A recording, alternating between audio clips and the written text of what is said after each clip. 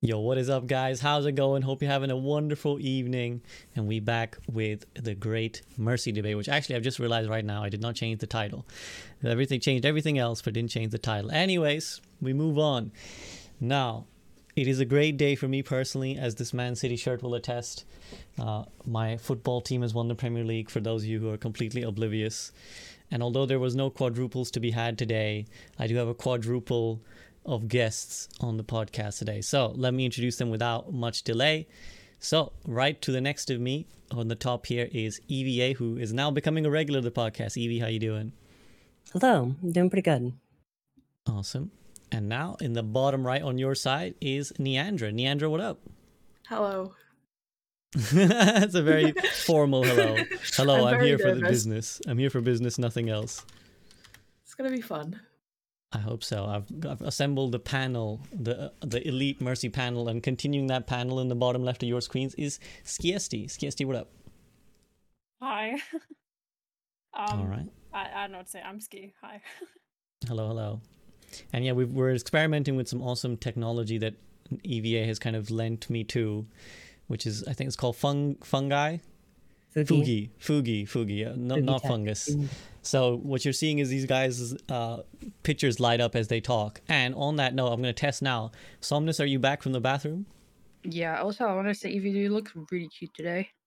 No, you.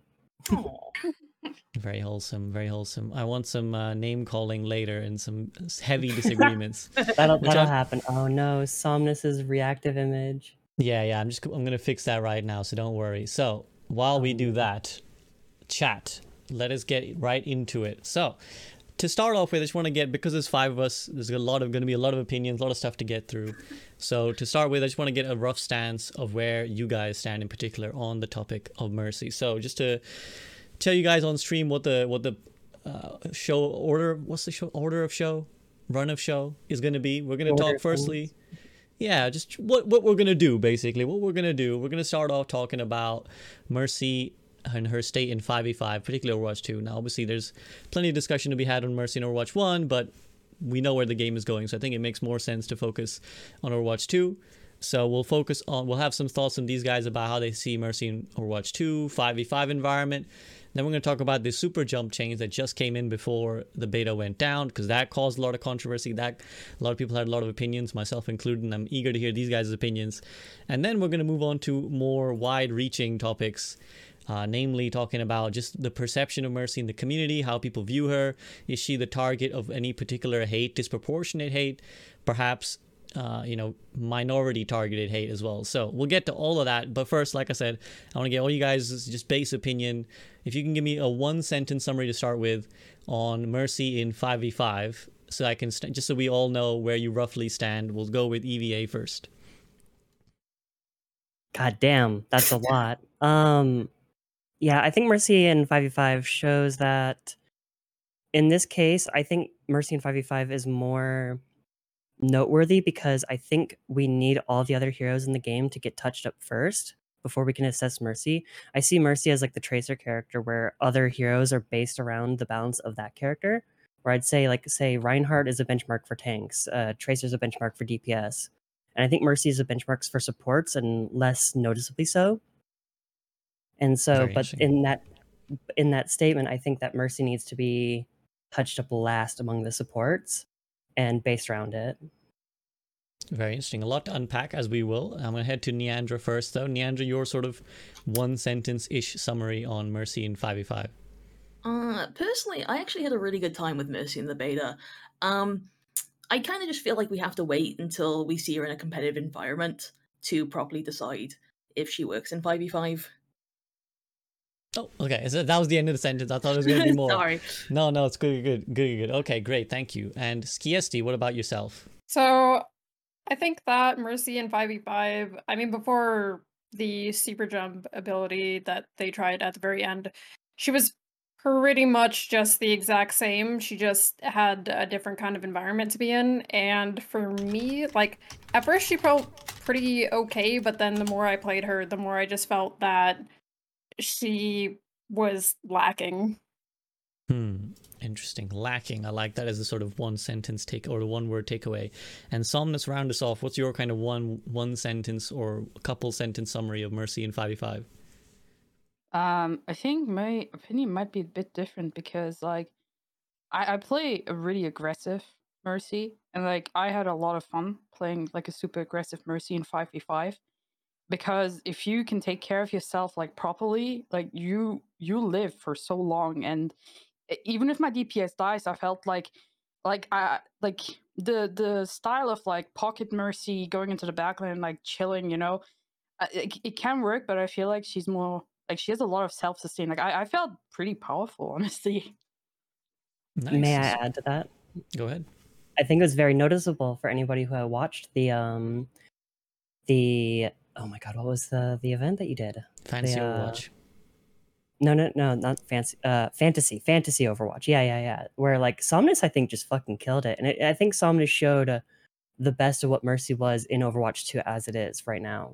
I think it was very noticeable that she was utilizing the full extent of Mercy's kit and getting the most value out of it possible. So it makes sense that Somnus has a bit of a different view on Mercy in this case, for sure.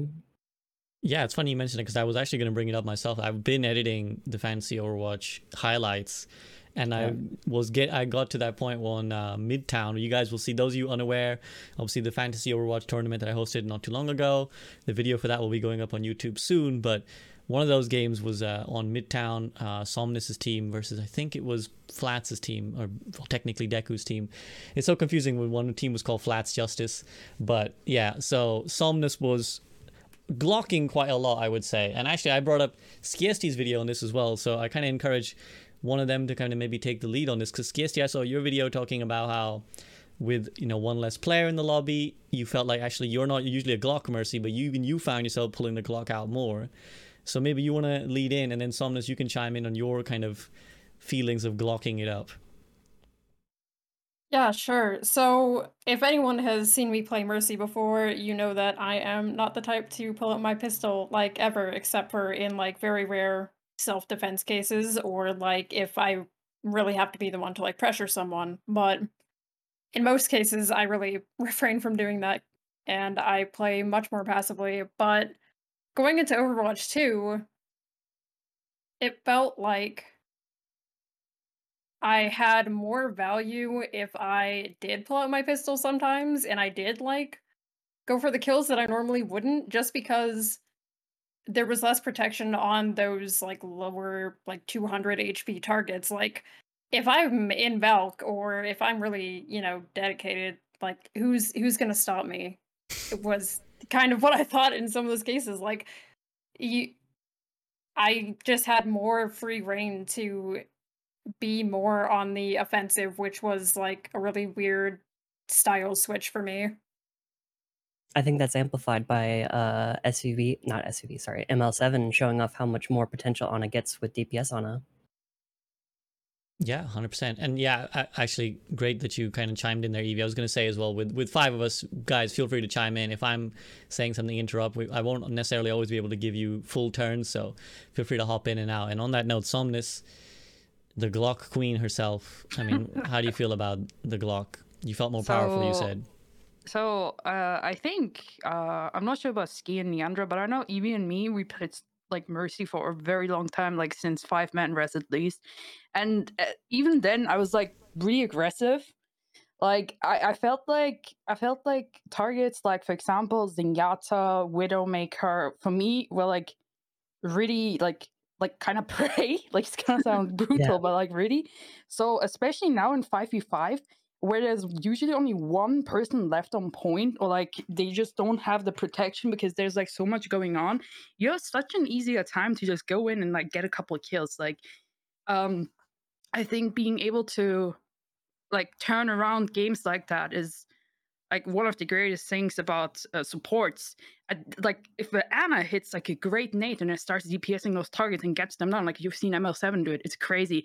Zenyatta can like decimate an entire team, and like I feel like Mercy less, but Lucio can also DPS. Like Mercy is probably like the least DPSy like supports from them, but like if you pull out the Glock in the right moment, I think you can actually make a difference in the team fight, like for sure.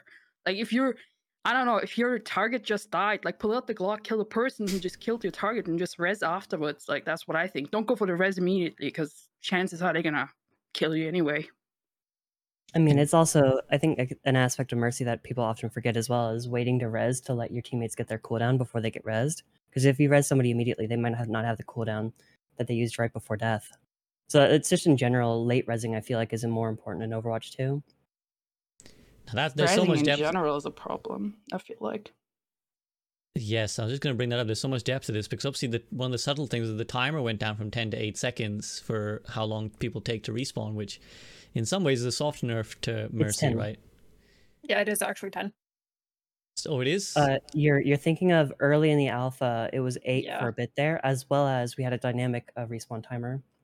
It's 10 in Oh. Overwatch 2 currently. Okay, well, and it just shows you how Devs long claimed it's that was been. Devs claimed that was a bug, but I think that was just something they were testing internally that made it in the build. Okay.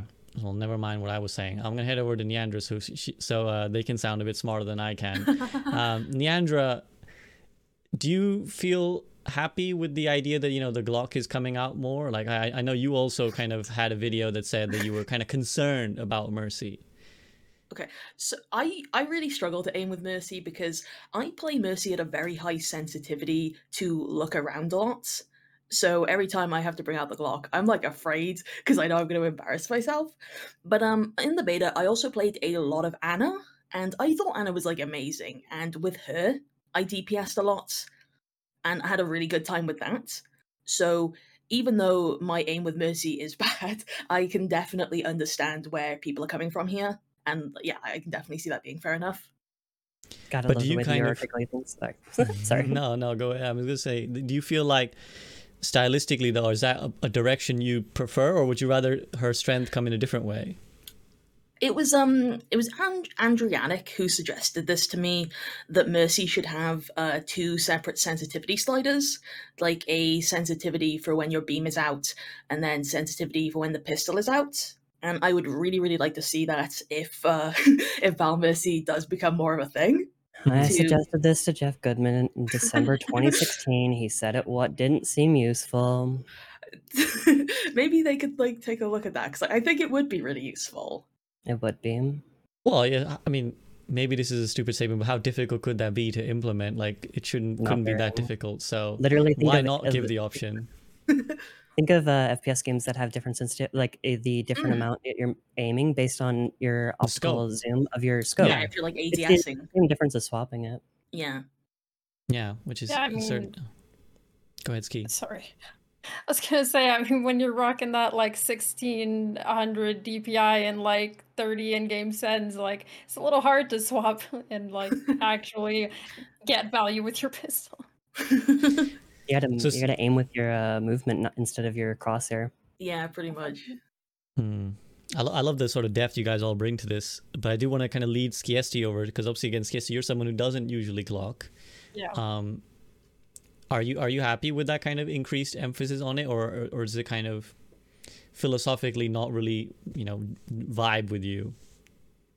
Honestly, it is not really my thing. I get a lot of people whenever I end up talking about Mercy, everyone always makes change suggestions and whatnot when you get on the topic. And I swear the one that I hear the most often is, I want Mercy to do more damage.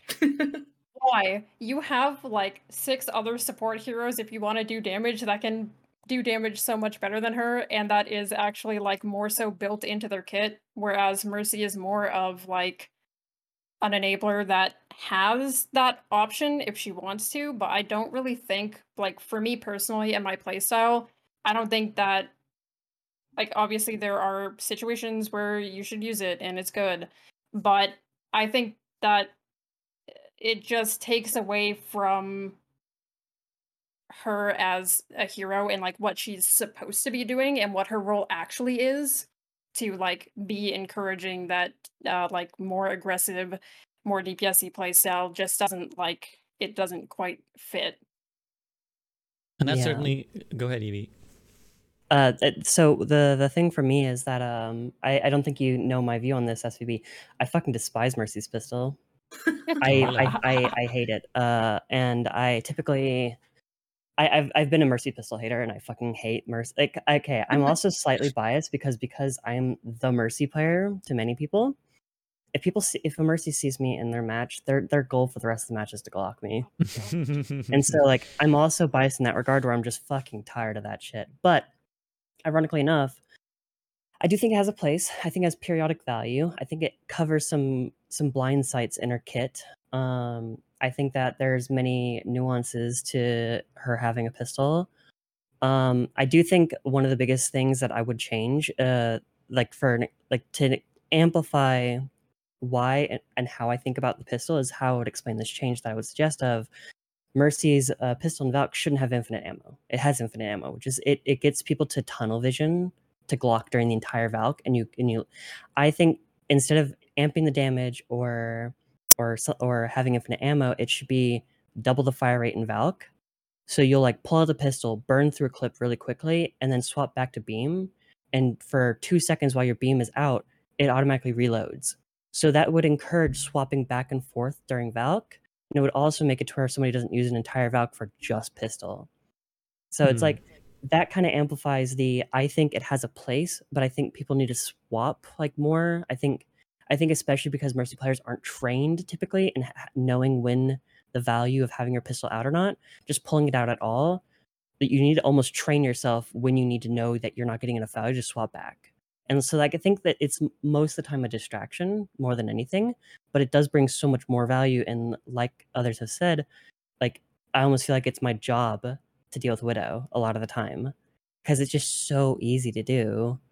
And so like that's kind of like the periodic value I'm talking about, where I think in Overwatch 2, yeah, we will finish people off more as Mercy, but that I think that it just amplifies that her kit is going to feel in a way more clunky than before. That's a really interesting idea, kind of softly, and I always like the idea of softly kind of guiding the players to what maybe you should do rather than forcing them or completely denying them an option. So Somnus, let's take it to you. How do you feel about an option like that? Do you feel like people do Glock too much? Like it's almost easy to fall in the trap of kind of Glocking too much and spending your entire Valkyrie Glocking when value could have been found elsewhere?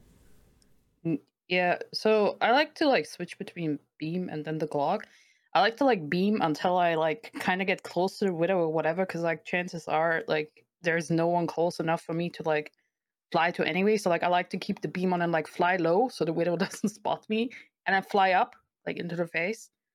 Like you don't have to like pull out the Glock and fly forwards to the Widow, because like then the Widow will also know you're going for her, you know? Like if I have the beams out, I can also like kind of make her feel safe when she's not. Go into the radar. Yeah, I kind of.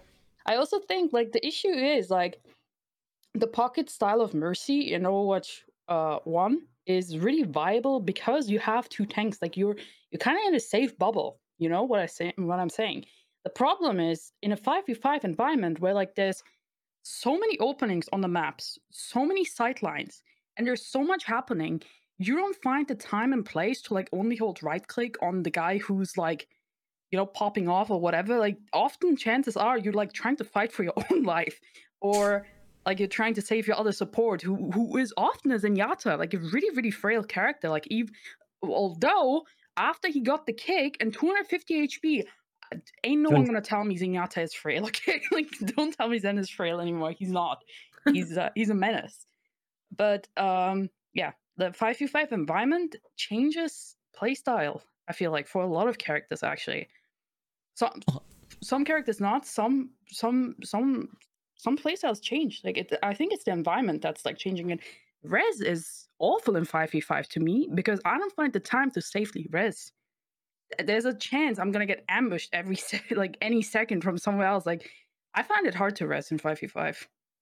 There's a lot to unpack there. There's a lot to unpack. So the mention of res, we'll definitely get to res and kind of the wider kit as well. But I want to dwell a little bit on that point of feeling less safe. And Neandra, did you feel less safe? Did you feel like it was kind of almost forcing you to play differently and unable to pocket, as Somnus said, because you felt like you couldn't afford to just stay on one person like that?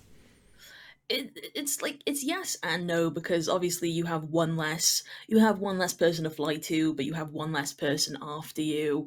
I think the new maps have a lot that Mercy can work with in terms of like prop bouncing and positioning, and honestly, the support like health regen is very, very useful as well. Mm-hmm. But in general, did you feel like it was kind of forcing it, you to play in a way that was unnatural almost or different? I honestly don't know, to be honest. I'll come back to you on that one. No, totally fair. Skiesti, how about you? So it was kind of weird going from Overwatch 1 to Overwatch 2 because I'd like to say that I am a Mercy player who is good at playing environmental cover and like relying more on myself to survive, and I'd say that I'm actually quite good at staying alive. But it was really weird in Overwatch 2 where, even though I had that kind of foundation, it felt like there were too many openings. It felt like you were too just like vulnerable. It felt like, sometimes you couldn't even catch up to your DPS, or sometimes they would line of sight you and then you never get back to them because of their DPS buff passive, right? And like it just felt really weird and clunky, and I did feel like I had to put even more of an emphasis into surviving. And even when you did survive for much longer than like someone should, you'd end up dying in some way anyway because supports were less likely to heal their other support because of the support passive, right? So it was like you didn't get care, you didn't get any kind of like protection, your DPS were running you, you were pretty much like on your own and you just had to make do. And it did feel like it was a bit more of a struggle. Mm-hmm. And this is, I guess, this aligns with your kind of idea of feeling somehow lacking in 5v5 is, I think, the word you use. But this is the concern that a lot of people have brought to me before and after Overwatch 2 came out. A lot of people were like, because here's the sort of the play of the field, right? People were very concerned about the state of support going into Overwatch 2, and then when it happened, people were doubly concerned. They're like, supports are dying very fast, they feel underpowered, and the counter narrative have been, and I've kind of pushed this myself, where it's like, well, adapt. This is a new world. You're gonna have to fight for yourself more. You're gonna have to kind of contribute to the killing aspect of the game. But a lot of Mercy players in particular have come back to me and said, well, I didn't pick Mercy to do those things. I didn't pick Mercy to be contributing to Glocking or DPSing or even actively dueling people or helping in that aspect. I picked Mercy because I like to enable other people. And I've seen a lot of people have this kind of concern that play style is almost dying. The idea, both in support at large, but in Mercy in particular, the idea of just I'm enabling someone and that's the way I like to play is dying. Is that a sentiment you agree with, Evie?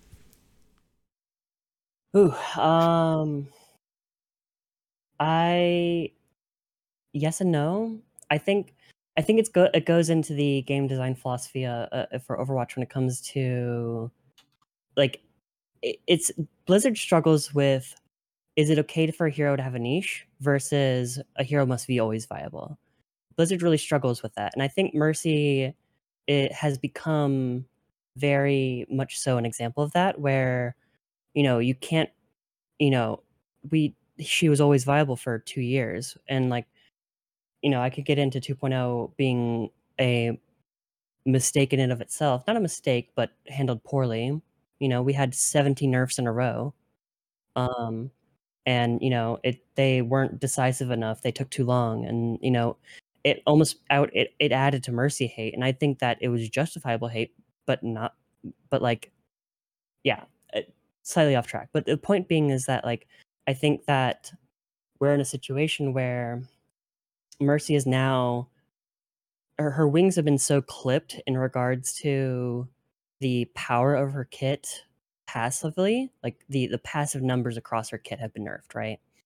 That it almost feels like a ghost of what it was originally meant to be, but that also it doesn't really fit into any direct need. It doesn't fit direct utility. It doesn't fit direct primary healing. It doesn't fit direct off healing or speed. And so I think that then when you bring into whether or not you want to pistol, it just brings in yet another clunky aspect to her kit that doesn't feel like it fits in at this point, right? And so I think that it's okay for Mercy to be a niche. In fact, I kind of almost want her to be, but that she's a niche in a way that not that she has a place, but that she has no place. I think that the place that she has is enabling frail characters that also have poor designs. I would argue. Like I think Farah is a kind of a rough spot. I think Echo is just Echo. She's strong, so you get value from enabling. But I think, say, Cassidy, where now without stun needs like enjoys a pocket even more, right? So I'd argue that Mercy is almost an enabler, but not to good characters. I'd say she's almost a good enabler to characters that are also imbalanced, or rather, also clunky. And that kind of feels very weird to think about, because if the idea is that I like the mental image of like this camaraderie between two heroes that have nowhere else to go, but it does also then create a bit of an awkward situation if, and this is why people dislike, for example, Farah, Mercy in their games, right? Because it's like on their own, these heroes are fine. Put them together, these heroes suddenly taking over the game, and they become almost uncounterable in some extent, and in some ways, it's almost doubling down on the bad design, if we want to put it that way, of one over the other. Which is, so that's a very interesting thought. Is that a thought you kind of vaguely agree with, Neandra? And again, do you have any sort of thoughts on that idea of this play style of Mercy evaporating, where, you know, she kind of enables people and that's kind of going away? I know EVA has always had this idea that instead of damage boosting the strongest player, you should damage boost the weakest to bring them up to power levels, right? And I'm not sure Well, not how necessarily, but more specifically, the better player probably knows how to position better and can survive. The worst player probably needs a bit extra healing to not die to chip damage, is more specifically what I talk about. I could never tell if I agreed with that, but I do think it is like a very I'd rather them not being in the spawn room is the way to put it. Yeah, that's fair. I think what a lot of people do seem to forget is that Mercy became a pocket healer because she got that healing nerf a few years back. And, you know, like, for the first few years of Overwatch, 99% of Mercy players would just underuse damage boost and heal fully health allies and stuff. One thing I was thinking is I think it would be really beneficial in Overwatch 2 if Mercy had a change where she got less ult charge from healing, but more ult charge from damage boost. I don't know if y'all agree with that, but I feel like it would discourage heal botting in a way that doesn't hurt people who already damage boost. And I don't know, I kind of feel like Mercy might end up healing less in Overwatch 2 because you've got like the support passive and everyone is a bit self-sufficient. So I don't know if what do you think of that? Can I chip in here? Yeah, I was actually going to take it to you, so I'm just going to go ahead. So I think Mercy is pretty much like still doing the same thing. Like, you can still pocket someone. I would actually argue you can damage boost people way more because there's one less tank, there's less shields, and the support passive makes it so you don't have to like go and babysit your support as much, you know? I feel like she can still play that style, but the issue is also, like, if you go on the flank with your soldier, there's also going to be people on you. And you have to know how to move around and, like, place yourself, especially on maps with a lot of verticality, you know? Like, you can't just be holding your soldier's hand, walk with him and think, like, he's going to kill everyone that's going to come and try to kind of, like, in League of Legends terms, you know, gank you. You know, like, that's not gonna happen. Like, I think Mercy was very safe in Overwatch 1 because she functioned really well, especially in bunker comps, if you guys remember, like with the Bastion. Like, what are they gonna do? You sit behind two shields and you're holding right click on a Bastion, you know? Like, what are you gonna do? Like, holding right click on an Ashe that's like 3,000 miles away on high ground. Like, how are they even gonna reach you? Like, you were very safe, but like, you're not as safe to do that anymore. Like, if you want to pocket someone, you have to keep in mind that you have to use your movement to like get out of sticky situations. Like, you can't just rely on your team to be just there. Like, that's not gonna be.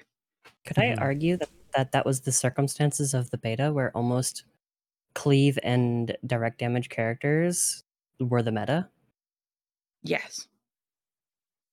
So that influences our view on that? You mean I Like, would say like so. Doomfist, Like, so like Orisa getting close, you know, Reinhardt. Winston. Yeah, the comps with a single tank being, and then your tanks being closer, that encourages the whole team themselves to be closer together.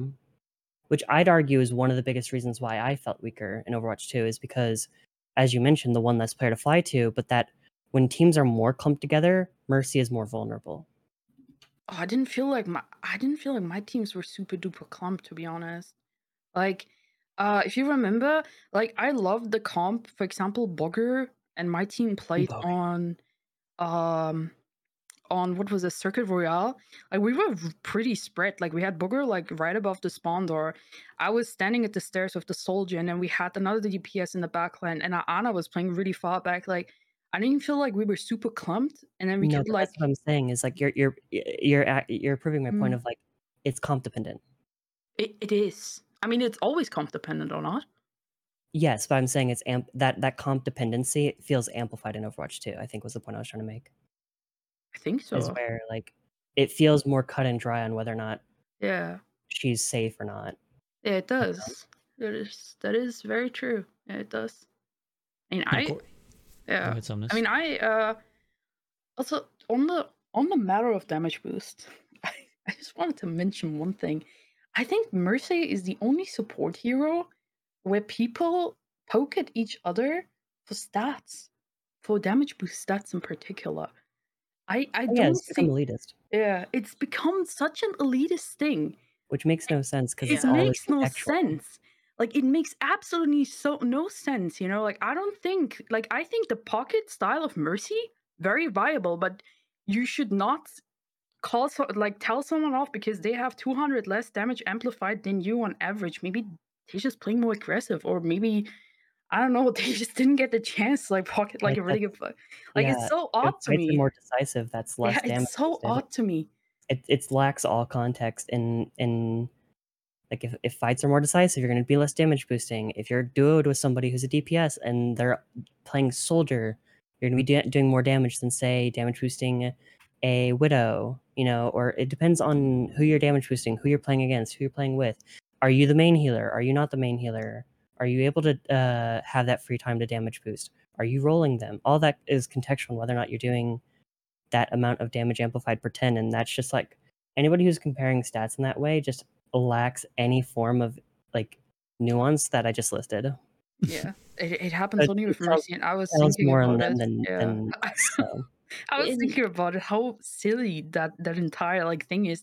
You don't see Lucius like comparing the environmental kills and then like I don't know, attacking each other. Like you didn't get 2 environmental kills, I had 3. Like you know, it's very odd. I definitely have noticed this, and in one of my earlier videos, I remember I said something along the lines of like a Mercy should never have gold healing, and I don't know, I kind of regretted that, or like at least regretted not using more vague context-based terms, I guess. Never deal in absolutes. Yeah, exactly. So it's like, you know, Mercy could have gold healing, and Mercy might have silver healing, and it's not an issue, is what I kind of wish I'd said, instead of like, no, you must not have gold healing as Mercy. Well, that's the internet, Neandry. Ever make an empirical statement, someone's gonna hold that over you for the rest of your life. But literally, you know, gets the clicks, then why not? Now, I mean, you know, this is a really fascinating discussion, but you know, it's been very polite, and I want to really shake it up now. I want to really shake it up because I want to ask a more spicy question, which is that, you know, you guys have alluded to the idea of the pocket playstyle. Should the pocket playstyle exist? Full stop. Because here's again, I'm gonna lay the scene and let you guys battle it out. Most people really hate the pocket playstyle. At least I would say most non-Mercy players hate the pocket playstyle. They hate the idea, both as a player but also conceptually. Conceptually, they hate the idea that someone could be a healer who can pocket someone else, and they kind of pocket them to victory.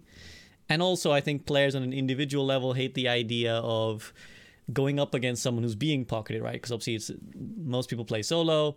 They're solo, they go up against a pocket Ashe, a pocket Pharah, whatever it is.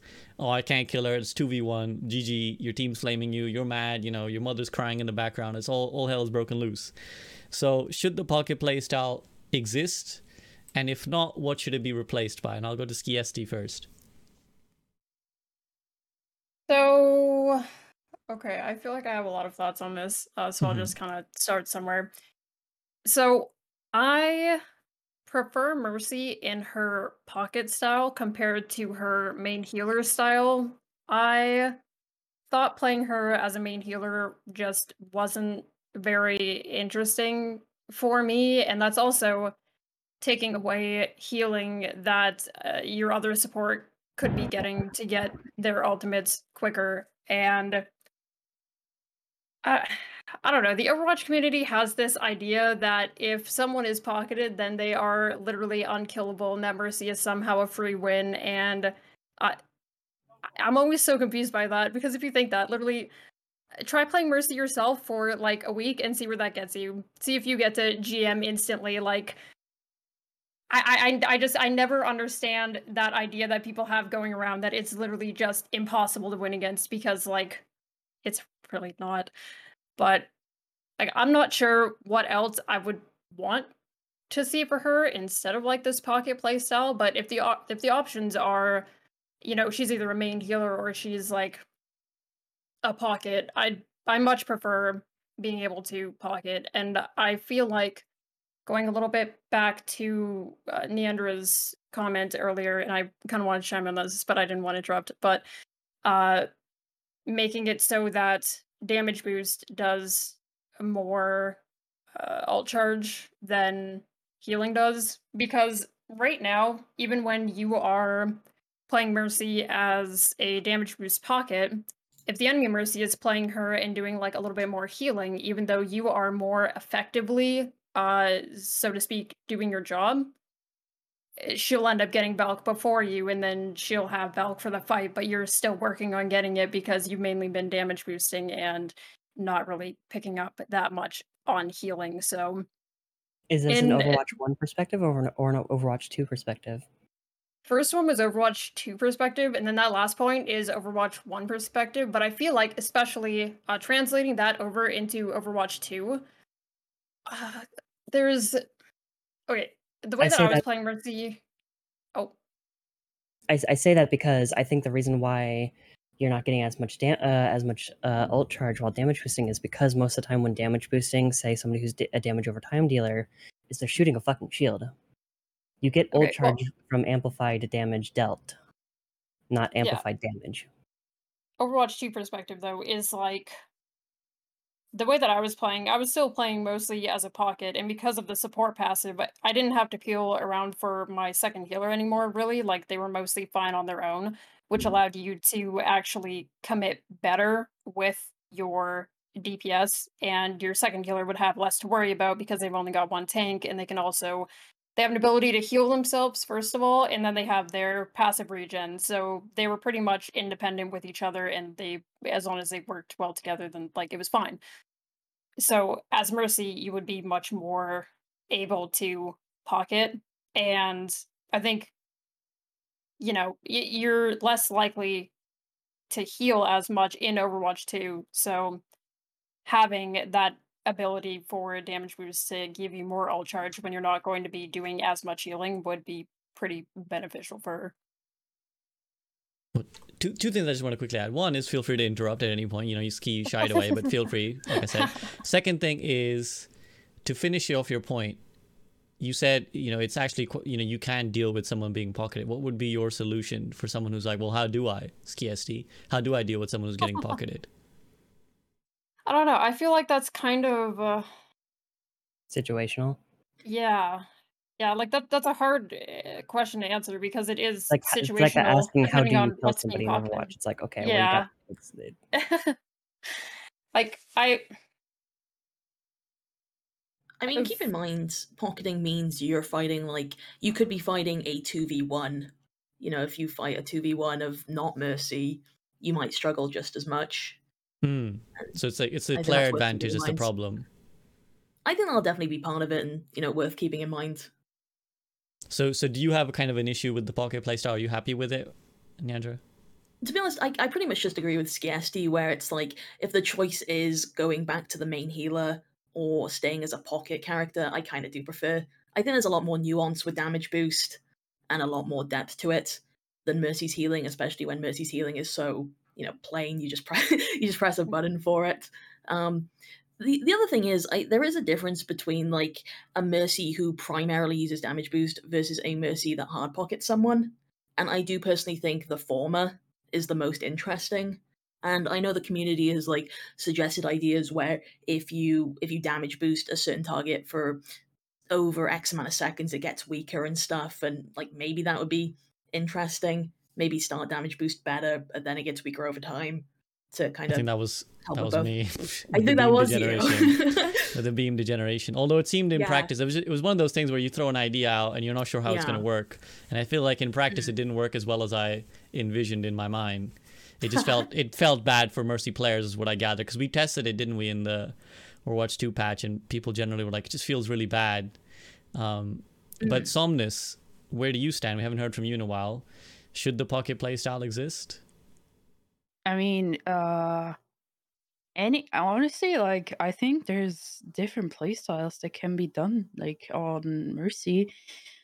For me, I personally play the main support style, which in the competitive sense is like me calling out a lot in voice, looking around, because I don't have to focus on hitting my shots. I don't have to. I have a lot of view with my verticality, where I can give my team intel that could be important.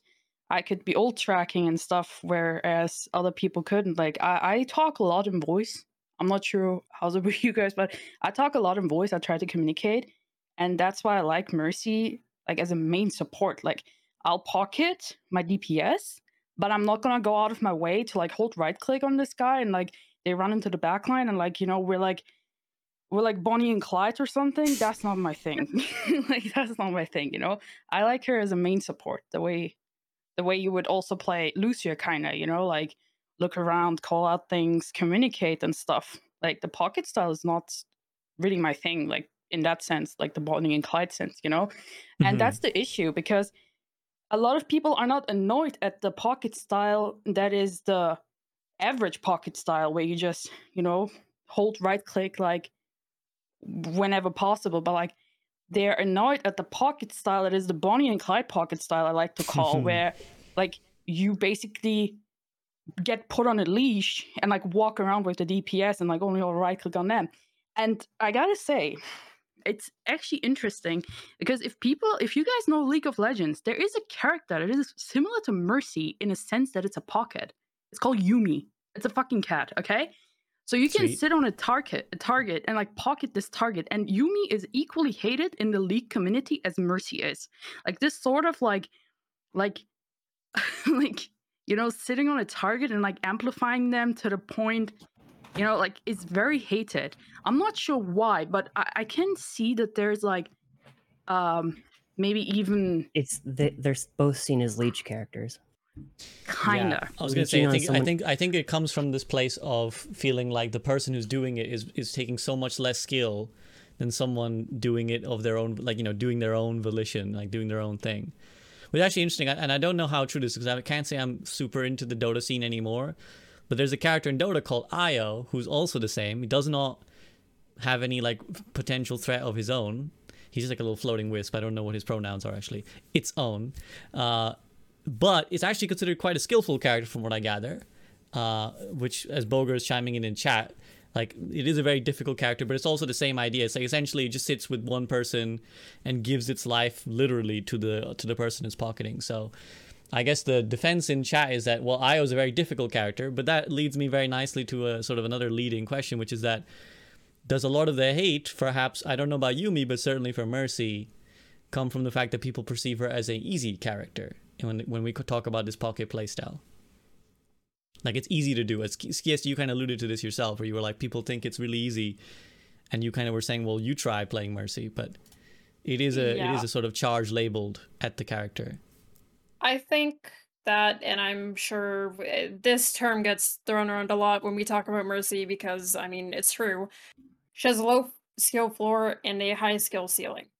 To pick up Mercy and play her if you were a beginner, I mean, it's easy enough, right? You put your beam on somebody and you fly around here or there. But to actually understand the nuances of Mercy and to master her movement, to be really good at surviving, to make those decisions that you have to make in split seconds, to do the shot calling, to be aware, to have that game sense, to do all of those things and to do them very well all at the same time. Like, that takes skill.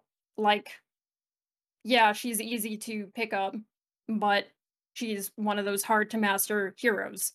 Everyone says that she's easy, and oh, you play Mercy, like, you know, that's, it's not impressive or whatever, but I don't know. I feel like that's so weird to me that people think that she's easy. And if you think she's easy, you try it.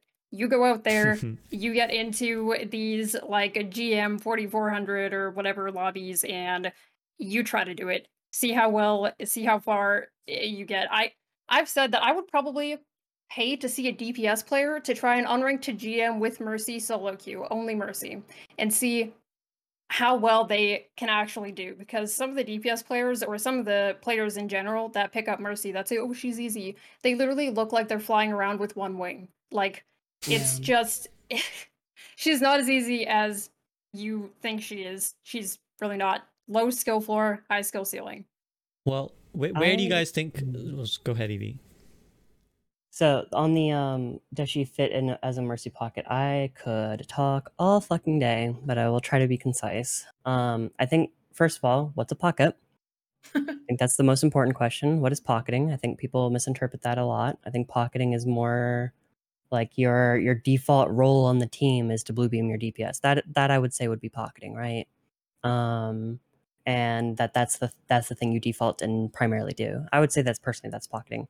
I've always advocated for the dinner dash playstyle of Mercy. That's most enjoyable. That's most effective in my opinion. Dinner dash playstyle would be, say your teammates are dinner tables and you are waiting each table evenly. You're trying to make sure that everybody's needs are met. You're trying to enable each person on the team to do the best at any given moment. I think that my most satisfying matches are always the times where everybody felt pocketed.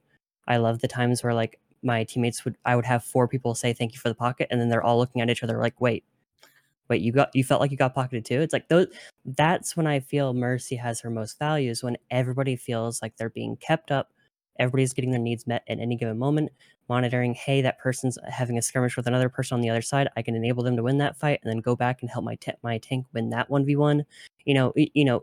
Enabling differences is what I thrive, and I think Mercy thrives on in general. But I think the lowest skill denominator is the blue beam on a DPS, which is why it's kind of like you've always heard that conversation of swap to this character. Oh, well, I'm not good at it. But then that person, if they're telling you to swap to Mercy, they'll be like, oh, well, it's Mercy, right? It's that view of like, oh, and the saddest part is they're not wrong in regards to if they're telling you to swap to damage with somebody. They're not wrong. Anybody can just damage with somebody. And that is the low skill floor. And the way I like to put it is that like you get 80% of Mercy for 20% of the effort, but you got to put in 80% of the effort to get that last 20%. Is how I like to put it when it comes to like effort and skill and learning and decision making, right? And so with that being said, if Mercy has beams, I don't think she'll ever lose the potential for being a pocket playstyle. It's just a matter of where she gets the most value from as a character. And so as long as she gets we lost Evie. More DPS. Oh back. No, how long you're back. you're back. You're back. No, you're back. Okay. Just the last sentence. So like as long as a DPS is powerful enough that pocketing them is the meta, then pocketing will always exist as long as Mercy has her beams. And so it's almost dependent on how much crazy value do you get. Like say when Sojourn in the alpha, pocketing a Sojourn was crazy, right? And now I think it's evening out overall. And I think that's like Mercy is a character that mirrors the value in her team a lot. So the value in her team is like dependent on so many aspects. And so it's less about we're focusing so much on the conversation on Mercy, but I think a lot of it has to do with circumstance. Like the beauty of Mercy is Sony dealing with all the unique circumstances that you're put in and adapting to each of them. And I think that's why I think that I personally hate the pocket style, but that's also because I think there's a beauty in pocketing somebody for a few seconds and pocketing somebody else for a few seconds. But it depends on like how you view pocket. That's just doing your job then at that point, right? That's not really pocketing. And so like that's why I struggle with the term pocketing as a whole in general. And what you can see how it's like there's a lot of different views relating to this that have to get out in order for my opinion on pocketing to fully be explored. But I think you get what I'm getting at overall. Hey guys, SVB here. Just gonna quickly interrupt this episode of the Group Up Podcast to say that if you're enjoying this content, then please do consider signing up for my Patreon to support me directly. It's really amazing because it allows me to keep making content like this carefree, regardless of how many views Overwatch does or doesn't get. I know no one likes sellout ads, but chances are if you've listened till this far in, then you're at least somewhat enjoying the content. So please do consider at least leaving a like, subscribe, and a comment underneath the video on YouTube. It really does help. But that's it for me. Now back to the discussion. Yeah, I mean, again, it's a place of real fascination, and if you guys wouldn't mind, I'd love to just kind of delve into it, because I'm sure, you know, we'll definitely get back to talking more about, like, okay, what tangible changes could we make, and, you know, where are we going with 5v5, blah, blah, blah, and the super jump as well we haven't mentioned. But this is also, I think, a place of real interest, because already a couple interesting points you made. You know, at one hand, you were talking EVA about, like, often with Mercy, it's about like pocketing another character who's also badly designed, and, you know, the two of them together or something. And then there's also this potential of when a hero is actually kind of busted, then the Mercy pocket on them feels really busted, but that's actually due to the hero, the first hero. And now a third idea as well, which I kind of wanted to bring up in Somnus, I will definitely let you chime in once I finish this up, which is that what's interesting is that pretty much all four of you have kind of said, yeah, that pocket playstyle, like, I wouldn't do it. I don't think it's good. Like, none of you seem to kind of say that it was objectively a good way of playing Mercy. Seems kind of suboptimal, especially if you're going to play on your own and you're going to try and climb. So in some ways, is it kind of this red herring, which, you know, almost like this false evidence that gets banded about to say, Mercy's easy, you can climb so easy with Mercy because, look, you can hold right click on one DPS. But of course, that's a very niche and exclusive playstyle only available to those who are actually pocketing someone who is already a very good DPS. And for the average Joe working Mercy, it's just, you know, it's not a lifestyle available to them. So Somnus, go ahead. That's what I wanted to say. I think, like, I saw people in chat mention Moth. Overwatch League and ladder is not comparable. Competitive play, as in contenders, Overwatch League, even like tier 3, is not comparable to average ladder. Like, if I was playing on a team with an Overwatch League DPS who's on Echo, I'm holding right click on him as much as I can because I know he is good. If I'm playing ladder and I get an Echo and it's Jimmy Butterfingers that I don't know, I am not committing as much on this person. You know, I'm not risking my life, like, just playing Bonnie and Clyde with this guy because I'm not sure. Like, I feel like it is so much easier in a competitive environment where things are like communication is clear and where you can trust your teammates to actually do their jobs, to like play any character like more efficiently. But especially this like blue beam style of Mercy can be played way more efficiently in that kind of environment, in my opinion. Like, you're more on your own in the ladder environment. And I like Evie's dinner style, like how she said that, like dinner style thingy. Like, normally on ladder, like, I will pocket the DPS, but like, you know, if I see my Ana struggling, I'll switch to my Ana and I'll heal my Ana until she's won the fight, so she survives. And I'll go back to my DPS, pocket the DPS until I see, oh my god, my Reinhardt is in danger. I'll go help him. You know, the extra healing beam from me might help him to get out of the unscathed. Like, only tunnel visioning on one target is the kind of pocket style that most people despise and that I personally despise as well, because like, it's just like, I don't know, like, I don't know, maybe I'm the force that is giving, you know, like, I want to, you know, like, I want to win these team fights. I don't want to I want to help my Ana. I want to help my Reinhardt. I don't just want to hold right click on, I don't know. You know, like, does that make sense? It doesn't. Yeah. I would give an example of some of my, and you three might agree, some of my favorite matches in early Overwatch were defending 2 CP and I had 5 DPS on the team. Like, balancing between 5 DPS players is probably one of the most potent examples of balancing between each of their needs. And getting a lot of value from res, etc. And it's like, oh, we got one healer and no tanks. All right, we're gonna lose. It's like, no, I'm like, no. Everybody, all of you do your own thing. We're winning this super fucking easy, and we do. And like that's the kind of playstyle where, I didn't stick on one of the 5 DPS. Of course not, right? Yeah. Like when I'm looking at the enemy team more than my team to be like, okay, my soldier has view on the Zarya. I'm gonna damage boost my soldier, and then I see, oh, my Hanzo has a view on the Reinhardt. I'm gonna go and damage boost my Hanzo to deal with the Reinhardt. And it's paying attention to who's getting what value on what character, and then enabling that value. It's not about trying to just always get more value out of a character. They might be just fucking sucking their thumb. I don't know. You just always got to pay attention to who's getting what value against what character. It's like saying, there's 3 people shooting a D.Va defense matrix, and one of them is Zarya. Of course, you're gonna fucking swap and damage boost the Zarya. That's just like a very direct example of swapping to who's getting the current value at the moment, right? Zarya is the one that's actually going through the matrix. No problem. I wanted to add something else. Another thing that I really like to do is help targets, especially on defense, especially when I'm defending on 2 CP or other points, or when the team fight is about to start. Help targets get their ults. You don't have to only damage boost your soldier or your other DPS. Holding the right click on your Zen volley so your Zenyatta can get Transcendence when he's at 78% or something is absolute big value. Holding right click on your Zarya who's beaming them down to get grab is huge value. Damage boosting your Rhine Fire Strike. You don't have to just the pocket playstyle, in that sense, is you pocket a character to to their needs, that they can get their ultimate, which can help you in the next team fight. Which was a big buff to Mercy, is when they added ult percentages to the tab menu.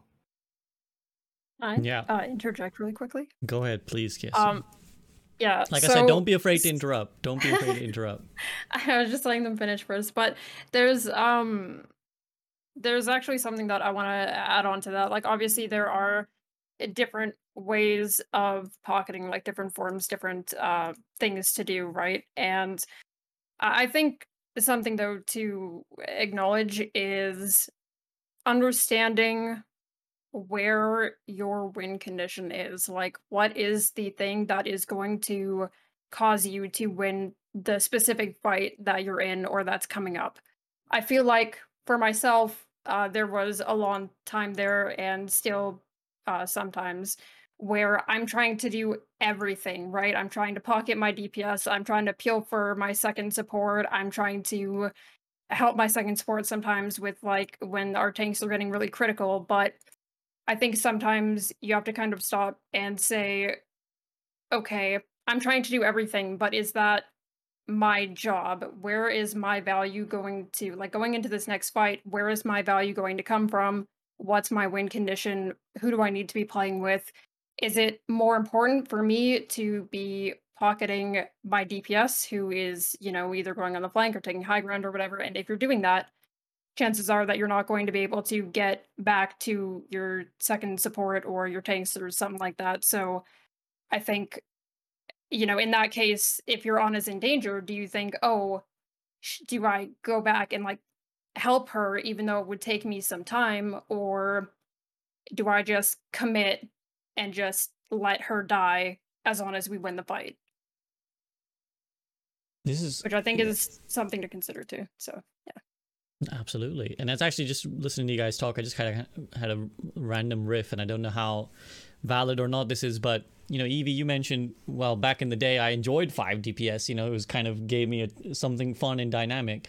In a way, we've seen kind of Mercy's options get limited twice, right? From no roll lock, where you could have had 5 DPS. Not that I don't think people are necessarily saying we need 5 DPS for Mercy to be best, but certainly it allowed potential options for, they could run this comp, that comp. I can pick targets a bit more freely, to 2-2-2, where it's okay, well, now it's 2 quote-unquote DPS who are supposed to be the people I pocket, to now 1-2-2, where there's even, less potential options, especially when you're a hero who, I think will agree, is that a hero whose output at the end of the day is limited to their team. You can't necessarily generate more output than what your team will. You can only amplify it. You can't necessarily generate it, right?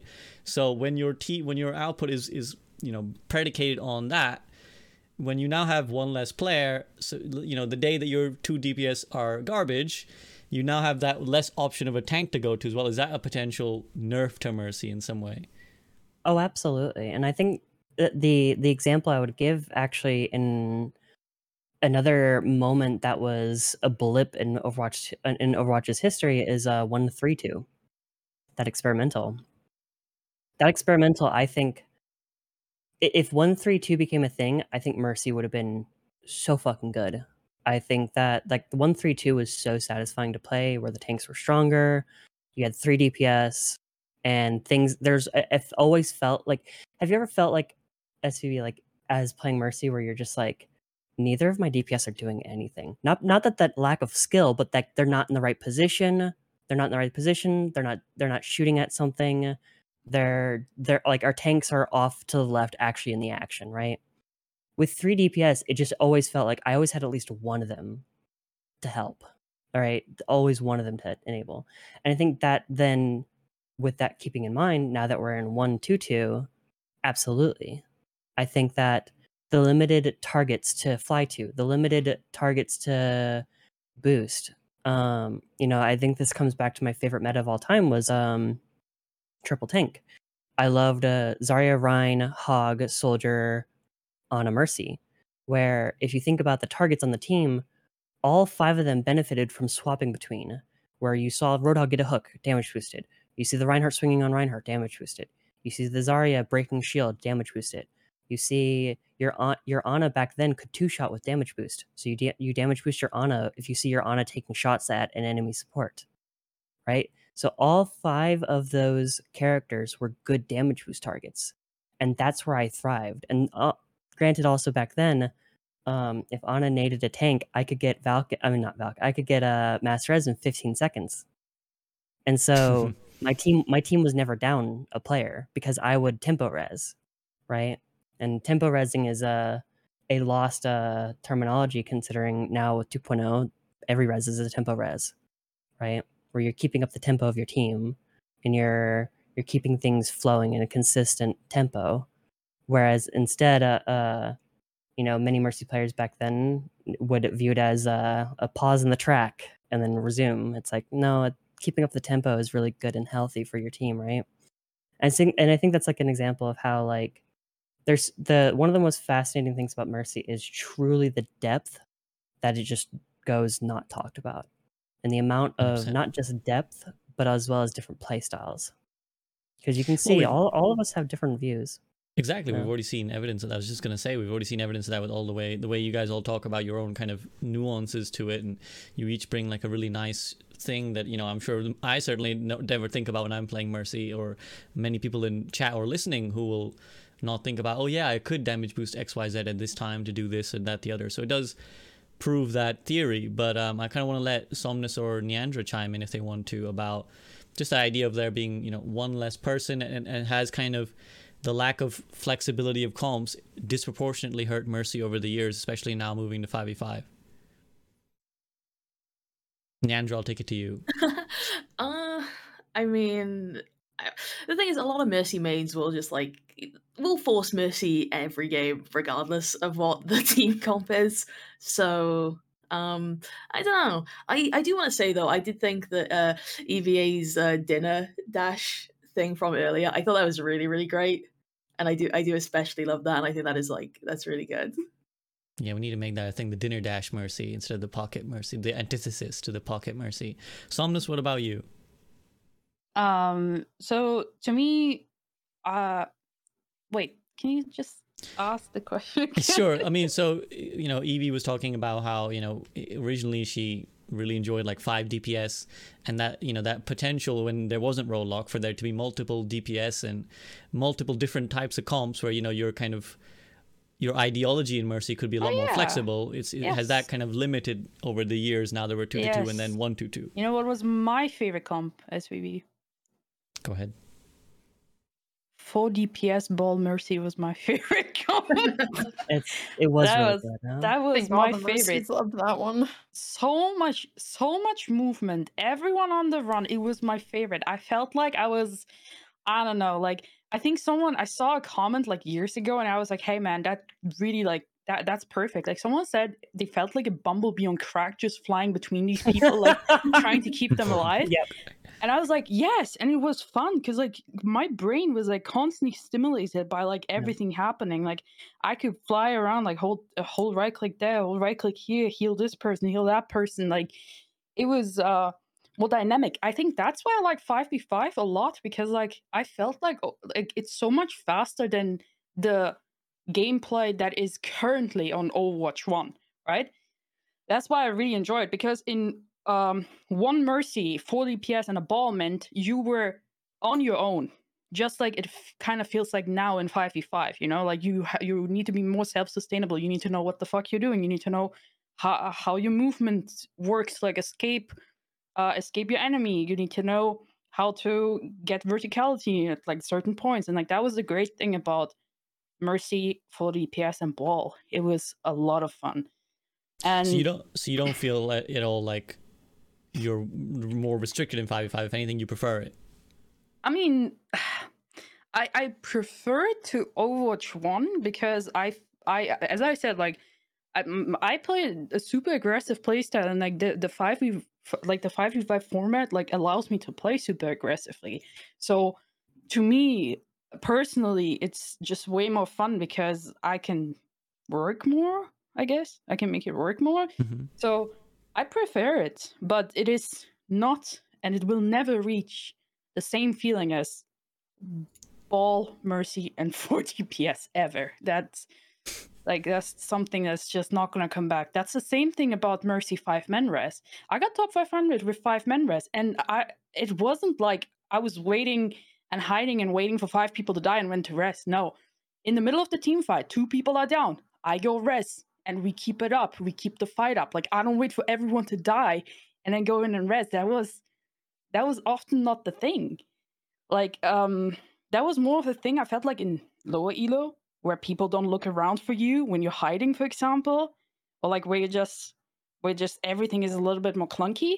In high elo, that was not the thing. Like most Mercies, res 1 person, res 2 people, maybe 3, but like you rarely saw them like actually purposely waiting for 5 to die, unless you knew they had grav and you don't have a defensive ult or something. I mean, coordinating dying to ults was more important than... It's like the joke of everybody die on point, but it was like less about dying on point and more about, hey, let's just die now. Let's play in Zarya's space to try and bait out grav, right? Yeah. And yeah, I will say I agree with everything Samna said 100%. And to clarify, actually, as much as it does limit Mercy's options, I do agree with Samna that I think Overwatch 2 is better simply because of the one less barrier, where I feel like I almost feel like the fact that it's one tank allows you to, when you do enable your tank, it's more impactful as well. So I think there's a lot of nuance there. Yeah. I think the last thing I want to add is,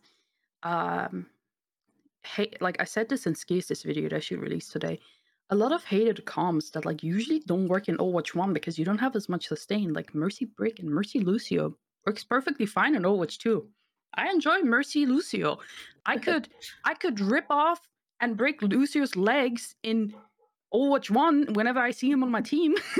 But I love him in Overwatch 2. Okay, it's fun to play. Mind you, I would argue, like, I would not consider myself a Mercy one-trick. Like, I'll switch to Break. I'll switch to Lucio, like, you know, if I have to. Like, I'll even play Ana. But in Overwatch 2, I feel like the concept of one-tricking Mercy is a little bit easier because she just works more with many comps, to be honest.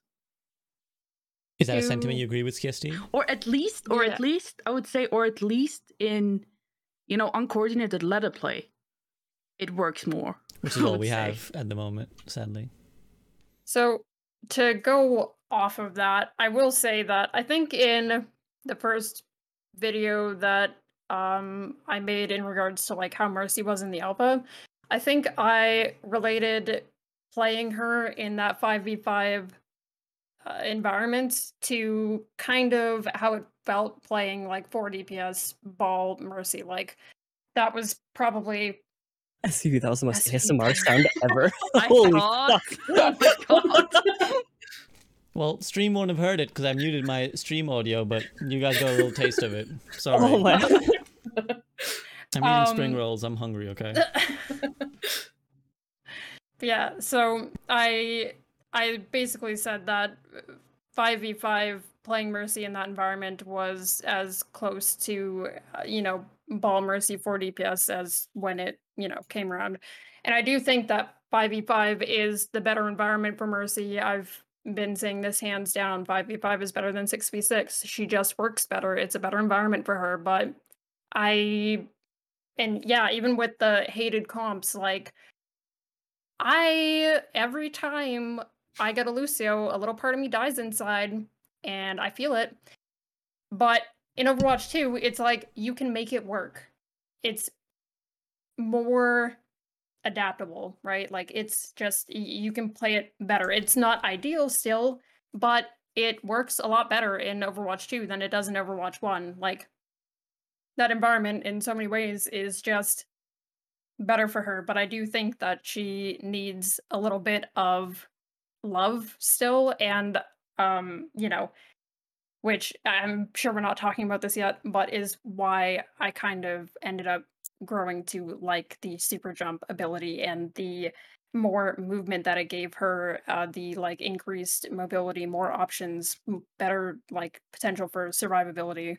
Like, it's why I enjoyed that, because it felt like there was at least a little bit more that you could do for yourself in that environment. Yeah, I mean, this is really, really interesting. And again, I think what I'm getting is really a nuanced issue, as is everything really. But sadly, as a YouTuber, that doesn't do me any good. I need clickbait titles. But, in the one hand, we're saying, well, the lack of one player creates some lack of flexibility potentially for Mercy. But on the other hand, the comps are themselves more flexible, right? Or at least at the moment. Maybe it'll be different. Maybe there'll be the double shield of Overwatch 2 will be hard meta when they release comp. But certainly as we've played so far, it feels like you can run more things viably, and you can one trick more viably if you wanted to, or even a comp that's otherwise considered suboptimal is actually, it's okay. It's not so bad. So that leads me nicely, and even the nuance on the playstyle as well. That you guys all had such nuanced playstyles. None of you were saying just do this one easy pocket, one simple trick to climb the GM. So that does bring us nicely to the super jump discussion as well, which is that it kind of caused a lot of stir. A lot of people had very, I would say, binary opinions on it, kind of one way or the other. But I gather as well, just from what I've consumed passively of you guys' content, that it actually is a bit more than we maybe thought at first. Like, it does a lot more than we thought at first. So who wants to kind of jump in on the super jump? No pun intended. Neandra, you kind of flashed, so I'm taking it to you. Sure. So initially, I really hated how the new super jump felt. Like, my immediate reaction was like, oh, this is quite clunky. But the more I played with it, the more it really started to grow on me. And I think most of the downsides to the new super jump are just quality of life stuff that can pretty easily be addressed. And I think it was Ski who mentioned this in one of her videos, is that you can still access the old method of super jump, and as long as that old Crouch Guardian Angel is still in the game, then this new one might make, what was it, the words you would say, might increase her skill ceiling, I think is how you described it. Yes, I did. Yeah, which I very much agree with. Yeah, go ahead. The main downside, I think, is just like the lack of control with heights. I think is like the main thing I would want change with this new super jump. But being able to super jump without reaching your target, because you can do it from any distance, I think is just it's very, very powerful. And also I think it's a step towards making Mercy's movement more independent and revolve around teammates less. I should quickly, for anyone who maybe isn't aware, who's listening to the podcast, what actually happened, which is that the super jump mechanic has been changed. And for those who completely unaware, obviously in Overwatch 1 and early, at some point in Overwatch, people discover that you could do this weird little thing with Mercy where when you're guard aging towards someone, if you press crouch at a certain, there's a couple inputs you have to put a certain time, and you can shoot up into the sky very, It feels unnatural, but now I think to you guys it's like a second nature. It's kind of like walking to the good Mercy players. Well, in Overwatch 2, just before the beta ended, they made that a lot simpler. Basically, they made the process of it a lot simpler. Where any point during Guardian Angel, you press Control, and boom, up you go. Unlike the original super jump, this didn't have to be done at a very set distance. It could be done at any point during the Guardian Angel, so that's created some ramifications. And yeah, so I just want to quickly say that a lot of people's initial reaction was that it's making the hero easier, that it's kind of like letting everyone super jump. I have to confess, this is my initial reaction as well, was like this, where I was like, why are they doing this? Because I saw the blog post the day before they did it, and I was like, uh-oh, they're gonna change super jump to make it an input, aren't they? They're gonna make it really easy. And I was like, I'm not a good Mercy player. I don't deserve access to super jump without having learned it. So it felt like I was bypassing the skill gap to meet the hero. But again, the more I've kind of seen you guys talk about it, the more it feels like there's much more to it than that. So on that note, EVA, why don't you take us on your thoughts on the whole thing? Nope, not taking this one. Okay. Somnus? Right. So first thing I want to say is, like, I don't think people realize how many times Mercy mains had to change the way they played their character because she got changed so many times. We had 5-man res. We had instant res. Then we had instant res where you had to res first and then pop Valk and then res first. And then we had, now you have to pop Valk first and then res. And then we had, maybe you should not res at all, but like pop Valk and then, go for a harder res. Oh, well, like Mercy got changed a lot. Mercy definitely got changed a lot. Like, out of all heroes, I would argue probably the most. Like, it got changed a shit ton. Like, that's the first thing. So another change, when I saw another change to like an ability that I've gotten used to, I was like kind of upset. I was like, oh man, like for the past years I've been like doing it this way and now I'm changing it. So I was upset at first. I gotta say, the positives is the independent movement, as Neandra said, and the fact that like you're like less predictable, because good players by now know how Mercy super jumps. A good Genji knows how she shoots up in the air. A good Genji knows how far she goes, for example, and I can catch her with a blade or something, obviously. So this gives her like less predictability in how she moves. What I miss is, I think it did lower the skill floor, like just being able to just use that like a little bit, like that the way, like the fact that you can just super jump like that with a simple cancel lowered the skill floor. It definitely did. Which I don't think is a bad thing. Huh? Which I don't think is a bad thing. No, it's not a bad thing, but it's frustrating to the effort put into the people who. Yes. It's basically the fact that Yeah. the thing that we put in to get the most out of Mercy for so many years at the top end just sunk to the bottom and is now accessible to the bottom end. And there's a level of, it feels unfair, but at the same time, it's kind of just like, yeah. Well, I mean, this is the gripe, though, isn't it? Is that it bypasses that skill, like the learning process again. It's kind of like you spend hours to learn this thing, and that's how you get good at hero. And so now it's like everyone can do the thing that probably would be the definitive, at least from my POV, outside looking in, it's probably what I would say is the definitive thing of Mercy's at the highest elos is not just their decision making, but their movement. So adding this thing that kind of just simplifies the movement for the new person hopping on, or the guy who's like, swap to Mercy, it's easy. Does that kind of rankle with any of you? I mean, so the thing, this is the part where I would actually toot my own horn. I haven't been using super jump for years. I don't use it, but I think that these three would agree. My movement is still very noticeably way fucking above average without it. In fact, I would still argue I'm still probably in the top easily 50 Mercies or top 20-ish of movement without super jump. And it's just, there's so much depth to all of her movement without that one ability. But that I completely understand the amount of effort that it went in and the amount of perfection that went in to perfecting a bug, right? And it's a lot of respect is worth putting in to those who perfected it, and that's why it feels all the more disheartening. It's bittersweet. I would rather say it's bittersweet, where it's like, now we have it, part of her kit. It's good. It didn't take away the old version. But now the fundamental basic of a super jump is now accessible to everybody, which I think is for the better. But again, bittersweet for those who put in the effort. Yeah, I wanted to add a couple more things before I end it there. I was gonna say that the thing that it took away is super jump res, which is like really hard to pull off even for really good Mercy players. And like, but it's just so good if you like get off a nice super jump res. Since we don't have height adjustments, we can't do that. Another thing is like it's really finicky, but like sometimes you can make it work. Is backwards guardian angel. I think instead of making super jump more accessible, like giving us tools or like some kind of way to like make a finicky ability or like bug like backwards guardian angel or like super jump res more accessible, and fixing the bugs that come with guardian angel in particular would be better. There's so many bugs. Like there's so many bugs with guardian angel. I do Like have to say, it's kind of one of the most.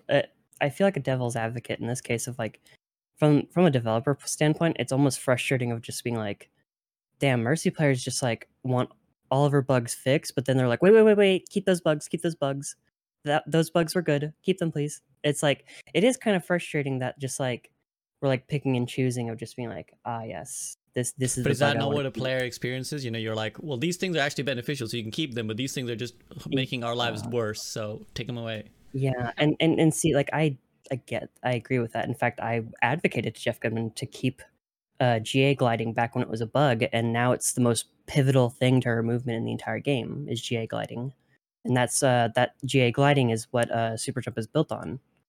And so it's interesting though, but it's just like I there's a part of me that is just like, I want the bugs fixed, but also damn, we are greedy as fuck. yeah. Also, last Go ahead, thing. Somnus, finish. Yeah. Last thing, if you like, what I loved is I this is gonna sound stupid, but I get stuck in doorways a lot, and like if you crouch in guardian angel, Mercy flies a little bit low on the floor, you know, and it helped me a lot to not get stuck somewhere, and like I can't do that anymore, and it kind of bothers me because I realized like when I played the last 2 days, I got stuck in places I normally wouldn't get stuck because my default guardian angel is the crouch guardian angel. If I need to super jump, I'll press jump. If I don't, I'll fly low on the floor because I don't get stuck on things as easily. That's what I miss as well. But I like the independent movement, as Neandra said. So there's pros and cons, I feel like. KSG, we haven't really heard from you in a bit, so you go ahead. Yes. Okay, so initially I was kind of with Neandra on the wow, I hate this. Literally, if anyone goes to my stream that day, you can see how much I just outwardly hated it completely, and how like kind of upset that I was that they did that. Because it felt clunky for me. So basically, and this kind of ties into what I'm going to talk about, but my binds are guardian angel onto shift and then crouch onto control. And the way that I engage that is by just like the tip of my pinky is on my shift, and then to super jump, I press down my second pinky joint to be able to press them at the same time. And doing that with the new super jump ability felt really clunky and awful, and it like you had to time it differently, and it just felt really weird and gross. And I was really like, I didn't want to change my keybinds because like all my keybinds are kind of used for something else, and I was like, well, it feels weird to put it on control, it feels weird to put it on alt, and I've got like other stuff on my mouse button, so I don't want to change any of that. But I found out that when I was making my video on Super Jump and all of it, I did some exploring on it, and I felt it was like 2 a.m, and I felt so smart when I figured out that you could still use everything from the new system and everything from the old system. So you can do crouch GAs, you can do super jump reses, you can do V super jumps, you can do the old super jump. And how I ended up doing that was I double binded crouch to both control and to my mouse button. So I would engage the new system on shift and control if I wanted to do immediate super jumps, but to use anything on the old system or to super jump like halfway through an initial guardian angel, then I would use the mouse and kind of treat that as like, these binds are for the new system, these binds are for the old system. So they didn't take away any of her tech or anything like that. They gave her more.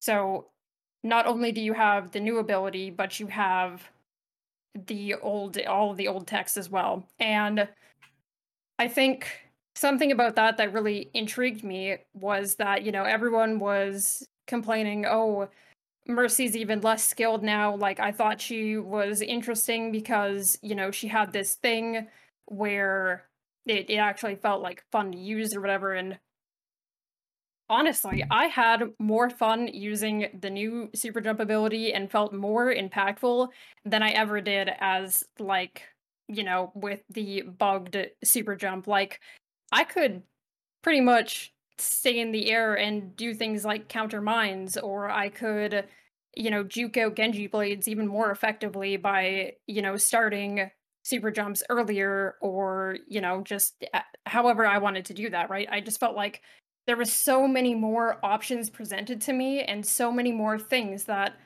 I could do in response to situations that just felt so much more engaging and just more impactful for me. Like, oh, I don't know where my train of thought was going, but So what I'm yeah. getting from this is that, at least correct me, and can anyone interject if I'm wrong, but it feels like it's kind of both lowered the skill floor and raised the skill ceiling at the same time. That's where I was going. Yeah, and which is, one thing that I admire about Mercy players in general, and you guys are perfect examples, is that Mercy players are so resourceful, right? Like, you guys have like the tiniest things, and you squeeze all the value out of it that's physically possible, because that's how, you have to do. That's how your hero kind of mandates that you behave. Same if for you want Doomfist. Yeah, like Quaked on in chat, Doomfist is the same. Like there's a lot of like squeezing value, and I think that's true of every hero in Overwatch. And you find ways to min max aspects of the character. Primal juggling, another example where no one really thought that was a thing to start with, but you kind of figure out and you min max it. A lot of people's issue, because it seems like most of you guys are kind of at least fine with it. A lot of people feel like, well, could you not have made Mercy a higher skill ceiling hero without also lowering the skill floor? If perhaps the position is, well, is she not maybe already the easiest hero in Overwatch? Do we need to make more of her kit also easy? And I think people, it kind of lends into what we spoke about earlier. People feel like, oh, well, she's such an easy character to get into, and now we made even more of her easier to get into. It feels, for some people, particularly in the metal ranks, like, oh, well, why should I bother learning quote-unquote harder heroes, at least in an accessibility point of view, when this easy click hero now has Crouch Guardian Angel as well? I mean, I think that implication inherently implies that a lower skill floor is a bad thing. I don't necessarily agree with that. Mm-hmm.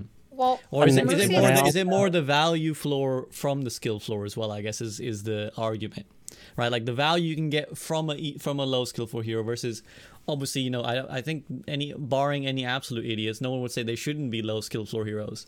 But I think the argument or frustration from people is, well, yeah, but the value you get at the skill floor is so much higher than the value you get at the skill floor of other heroes. I just again, I'm so fucking opinionated here. So the lingering skeleton in my closet is I still hate super jump fundamentally. I think that it is a very high value ability on a 2-second cooldown that can be unpredictable. And I mean, even Metro was complaining about it. Being able to do it at any point is actually, it's good for the Mercy, bad for predictability, which Overwatch is about predictability. And if a Genji dashes, unless he aims at the floor to do a short dash, how long his dash is, right? Those kinds of interactions where like things that work unpredictably. While RNG is frustrating, unpredictability from a player makes it frustrating at the player, right? And so I just think in general, I mean, the fact that you can go as high as a Pharah jump jet every 2 seconds, crazy. You can fly it to any person. You can, people underestimate how, like, as much as you can with the new super jump, the fact that it's a reliable jump height, cool, but like heroes like Reaper, I guess good luck. I guess gotta swap off Reaper because the Mercy is super jumping, right? Like that kind of shit of just like is this I good feel that pain as a design? Reaver player.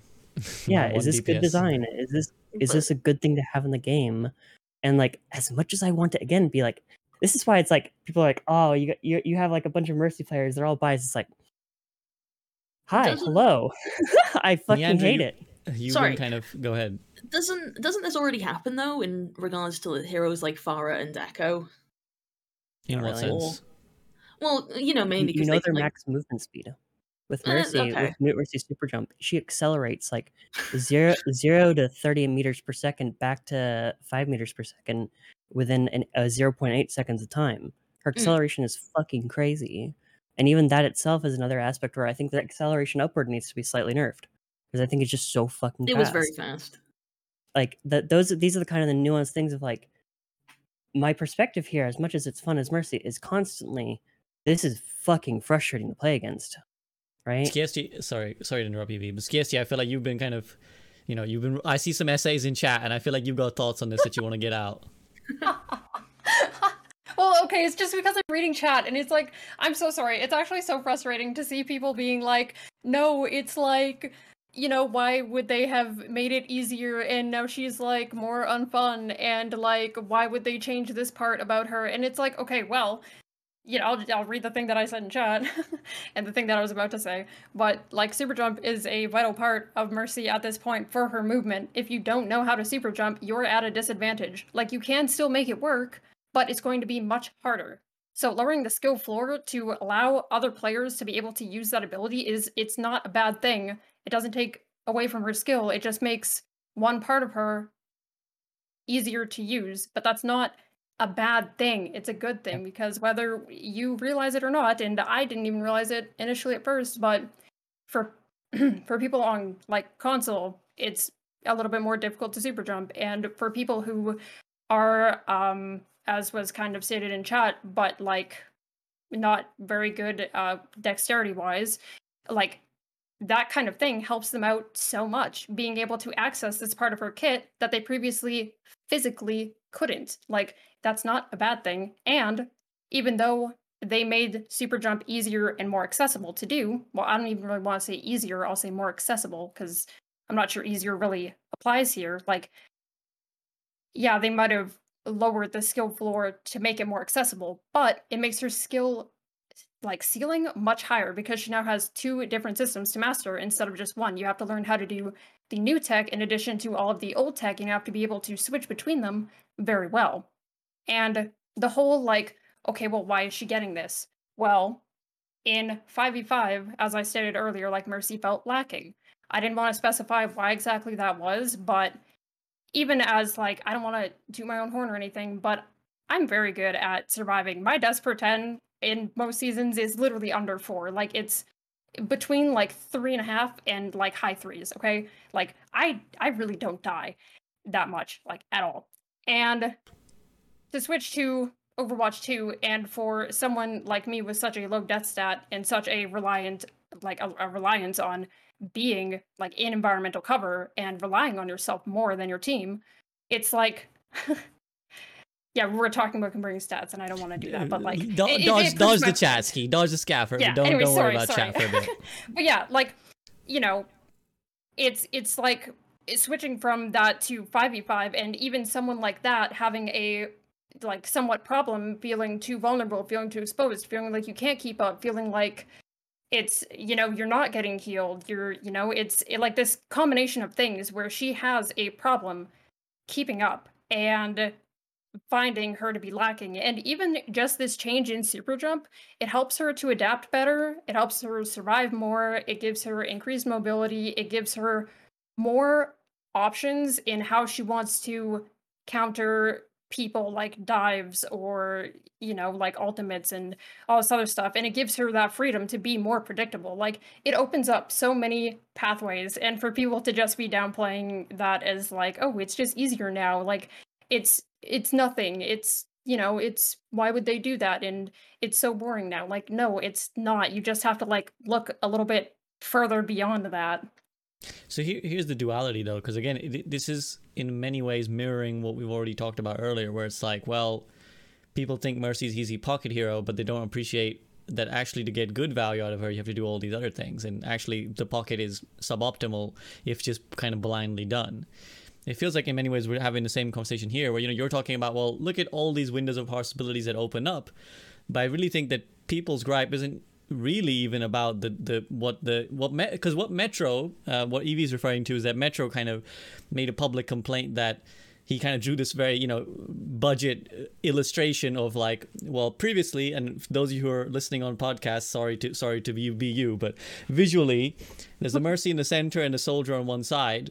So the Mercy, in previous Super Jump, there's only one point at which she can shoot up. So if you're the opposing Soldier, you kind of have a rough idea of this is where she's going to start. But obviously with the new Super Jump, the lines are all over the place. She can Super Jump at any point. So that's one frustration, right? Where Metro's saying, okay, it's opened up for the highest tier. When I'm calculating everything and predicting everything, it's opened up a whole can of worms of problems for me, which is what Evie was talking about as well. Yes. But I think what the average players, from what I gather, is talking about is like, that's fine. I don't care about that. What I care about is for someone in gold, someone in plat, like it's already pretty easy to sit on Mercy and get more value than a gold plat Ana. Now you've given this essential part of her kit on a button press, and Evie talked about, well, it's like a far, rocket at 2-second cooldown. That I think is what rankles with a lot of people, because again, they feel like, and to some extent, look, here's the truth: some hero will always be the easiest to get value at the skill floor, right? There, some hero will always be that. I think people feel like that's Mercy, and you're upping that even further with Mercy, and that's why I feel like people's complaints are at least largely. I think one thing about Overwatch that's always been a thing is how crazy strong and big verticality is in that game. Like for FPS to have that much verticality is crazy. Like it's insane. And that's why playing into Echo and Pharah, especially with a Mercy pocket, is so hard, right? Because of the verticality. So that's why Super Jump is so strong, because like you abuse the verticality and you abuse the fact that it's so much harder to like hit vertical shots than to hit horizontal shots, which like most FPS usually have, That's like one thing about Overwatch that I personally really enjoy, like the fact that there's so much verticality in the maps, and on heroes, and many heroes as well. But this is like what Metro said with the unpredictability. It's a problem because I think I mentioned it before. Like a good Genji will know when and how you can super jump back, like up, right? So instead of blading you and trying to dash you like that, he's gonna dash forward to the target you're trying to super jump off of, and then dash straight up, like up to you, because he knows like the only place you are even able to jump is like at that distance. So it just it makes it very hard. I feel like it makes it very hard. I feel like you guys want to chime in. So like I said, go on and interrupt. Neandra, I keep seeing the icon flash like you're trying to say something. I mean, one thing I think is really important to keep in mind is that, like, is the mechanical execution of Super Jump really the skillful part, or is it more the timing? Because, like, let's be real, it's not really a secret tech anymore. I think you could easily find players in, like, silver, maybe even bronze, that know how to do it, and they'll probably spam it the entire match, even if positioning behind the team would be safer. And, yeah, I think that's worth keeping in mind. I want to piggyback on that because I've been thinking about that constant. Like I've been like, one of the most heated opinions I have on this is that it is bad game design to make it to where your highest skill players have to change keybinds in order to play at the highest skill. It is bad game design, flat out. So as much as I respect Ski for changing her keybinds all over the place to make this possible and make both possible, you have to realize, Ski, that's bad design, right? Oh yeah, I hated doing it. Yeah, I hated doing it, but I wanted to be able to access and see like what using the two systems was capable of, which it's capable of some really incredible things, but it's not like I wanted to. But exactly. I found a workaround. Which is why I'm saying I think we need to improve the new one slightly in a few different ways. Slightly nerf the acceleration, maybe add a way for variable height, and then gut the old one. Because I think that right now, in general, if something requires either rebinding of keys or some secret thing that's still not explained, it should not be in the game. That's just flat out, because it's like, you also have to keep in mind the amount of people who, again, as somebody in chat mentioned, and I've talked about this for years, of disabilities. Overwatch is very good for people with disabilities, and that's why when they reworked Symmetra, I was incredibly sad, because Symmetra was somebody that a lot of people who have fine motor control issues or disabilities, the lock-on beam was great for them to get value on a DPS character. When that was removed, suddenly they didn't have anywhere to go. And so while on like a game design decision or like a balance decision, that might have been a good rework, but considering you have the person, like with Symmetra being representation for autism and those on the spectrum, you're then making their representation and gameplay representation now only a vague story representation, and they can no longer play. And so this is the case where Mercy is a character where tons of people with disabilities play because of her simplicity, and that now we're still talking about how it's good that we have both, but it's like, it's also just like, is it though? Is it like, I want to fight for the best version without trying to scrap together the old stuff. Like, so like I think we should get rid of the old super jump. Like, the problem is also I'm just such a nuanced Agree. views of like, No, I agree with you. I want res removed. I want super jump removed. And then it's like, what does Mercy have? It's like, think of the possibilities. That's the point. It's like, I don't think res is healthy for a first person shooter. I don't, especially on a cooldown. If it was the best version that we could potentially have of it, if it was an earned ability, and then like it doesn't happen immediately, or like then like the fact that damage boost is free damage. Is damage boosting in a game itself a good design? I don't know. I don't necessarily think so. Free damage boost is pretty fucking powerful. You know, all these different aspects of like, I am the biggest fucking Mercy nerd that loves Mercy that hates Mercy. There's so much to her kit that's just not good. But that doesn't mean it's not fun. I love Mercy so much. And so like this is why it's so frustrating of just being like, Well, this is where you're true to your word, because like you said, you both love and hate Mercy, and you kind of said many times like, I got too many opinions on this, because again, it's kind of like someone watching and be like, so you hate damage boost, you hate super jump, you hate res, what part of Mercy do you like? You know, like someone's gonna be like, well, what do you do? But of course, I think that's what's really, again, fascinating about Mercy, is that she's this hero that's gone through so many changes, that there's so many nuances and playstyles that often are misunderstood, and yet she's also so popular. The fact that we have 4, very well known, if I can say so, Mercy one tricks, or initially known as one tricks. Sorry, I don't want to use that disparagingly. I know you guys can play more than Mercy, but you're Mercy players. You're famous for being Mercy players, and I probably would struggle. I think Violet was in here earlier saying that this is great. I wish we had a great Brig debate, but it's like, well, I can't think of 4 Brig one tricks, right? Like, or Brig players, right? So it's like, it's again part of this very complex space that Mercy has. But yeah, I mean, Somnus, you agreed. Skiesti, do you kind of have anything to feedback off of what EVA is saying about, well, this sort of love-hate relationship with a lot of this kit? Oh yeah, I mean, like, for me, here's the thing. I love Mercy. I wouldn't have over 5,000 hours in the hero if I didn't love her, but she can be so incredibly frustrating to play for a variety of different reasons. And, when it comes to her kit, I mean, her mobility is a big part of the reason why I play her, why I love her so much. Personally, I think that res has a place in Overwatch.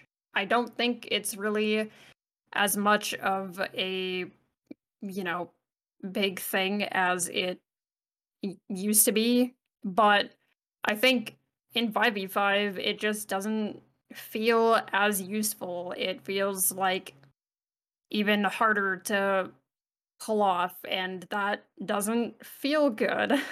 Like, it feels much more punishing to the point where it's basically not even usable. Bring in some history here.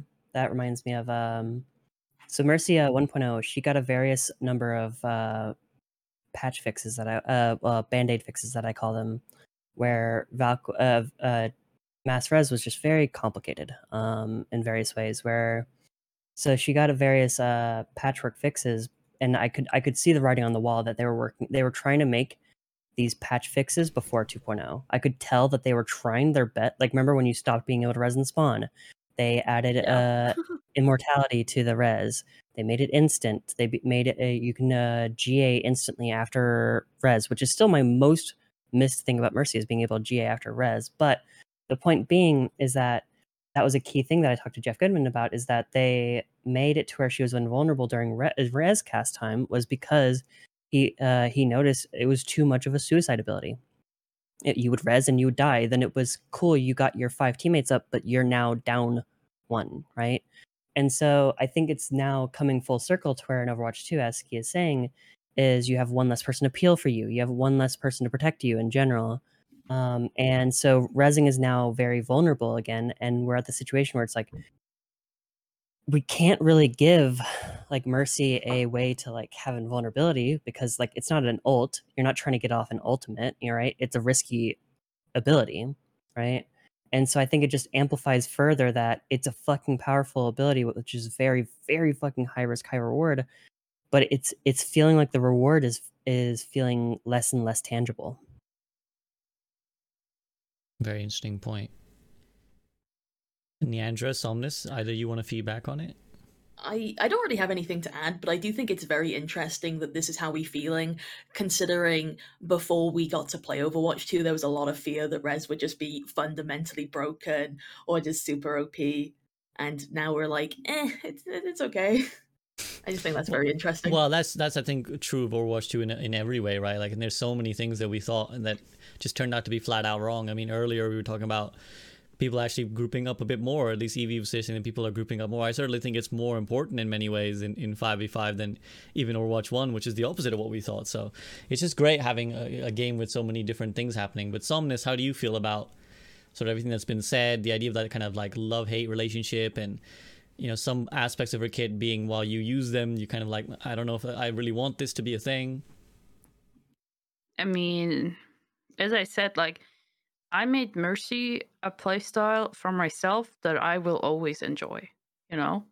Like, no matter what changes come and go, like, the playstyle I'm playing is always going to be a playstyle that I'm going to enjoy, and I personally feel like I'm getting a lot of value out of. People are going to disagree, going to be like, oh no, you need to damage boost more, oh no, you need to do this more.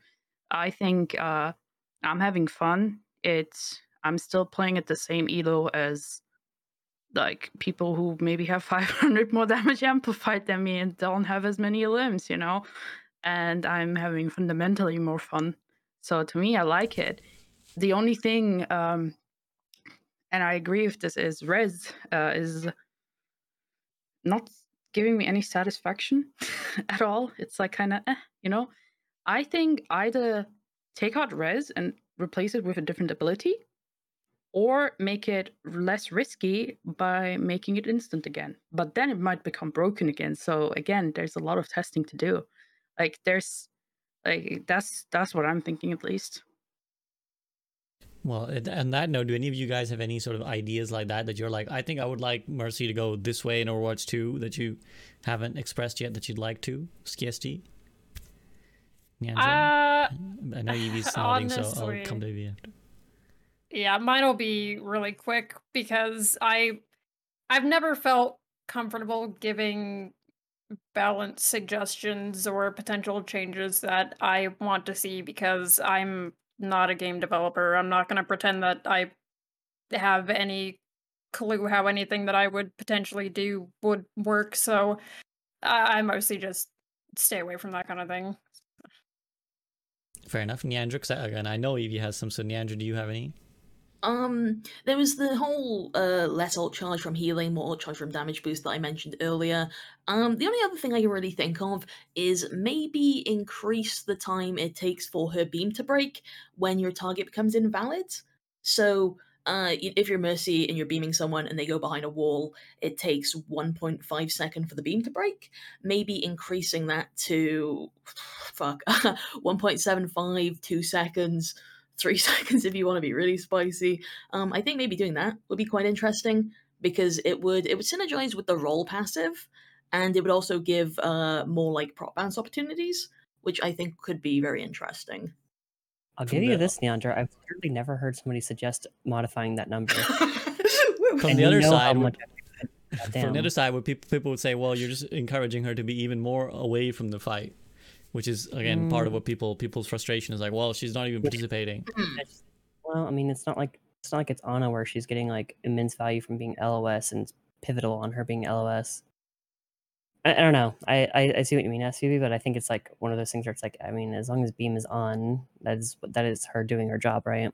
Mhm. I don't I know. feel like it's- that would be beneficial for her because it helps her keep up more so. Because I saw a few people suggesting that you should give her like, you know, if your beam is on a DPS target, then she should get their movement buff or whatever. Which but I like Neandra's suggestion actually quite a bit, thinking that beam will linger a bit more, so that in those cases where it might be a little bit harder to keep up just because of their passive, like might not be Yeah. bad for her.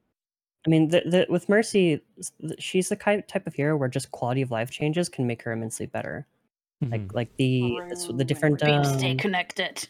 the different sensitivities depending on beam or pistol, or if we had direct individual keybinds for swap beam, fly to target, or fly to beam.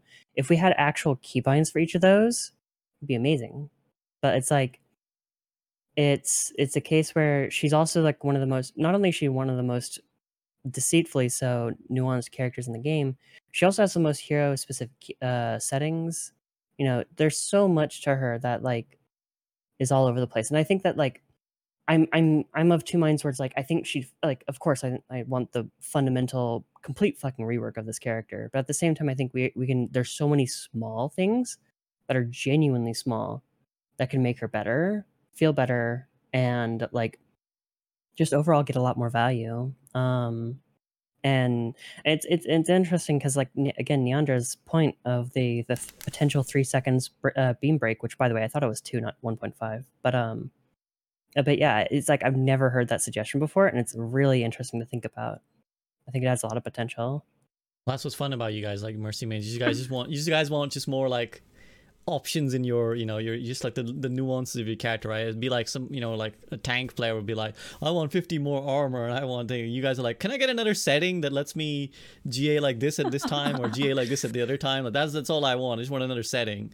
So I do really appreciate that about you guys. But yeah, Evie, do you have anything you wanted to mention before we kind of move topic in terms of things that you'd want in Overwatch 2? This? Can beams not disconnect during Valk? That'd be great too. Oh, that's that's what I another know small you guys one. wanted for a long time. ML7 implemented that and is experimental, and then for some reason they didn't put it through. It was so good. Beyond me. So he didn't implement it. The reason why is it was functioning differently. The thing with Valk on the E was that it wasn't a transformation ult. It was activating the different nuances of Valk. So the reason why it disconnects is because it's a transformation ult, and that transformation is a cast time. So that's why we currently have it. And it's reminiscent of in the OG days. Something subtle that I did that I initially didn't even realize, but when people pointed it out, I was like, what the fuck? And they fixed this, but back in the OG days of 1.0, if you had toggle beam, activating res didn't stop beam. Oh yeah. Used hold, it did deactivate beam. They patched that out, unfortunately, but I did certainly enjoy that benefit for probably over a year. But it's a single example of how like her history is so vast. The amount of changes she's had is so vast. The nuances are so vast, and it's just like there's so much to say. And I will never not have things to say. But I think that just like in general, I think for example, one of my ideas for Valk that I gave 2 years ago is now even more important than ever. I think these three could agree.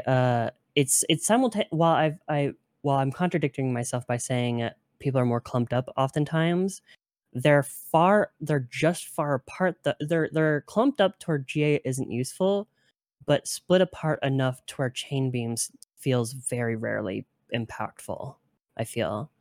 And so like, you know, one of my ideas was like, I think that instead of making her, oh, congrats, you're spectating, everybody has their beam chained, and the mini game is just picking the best person in the middle of the crowd.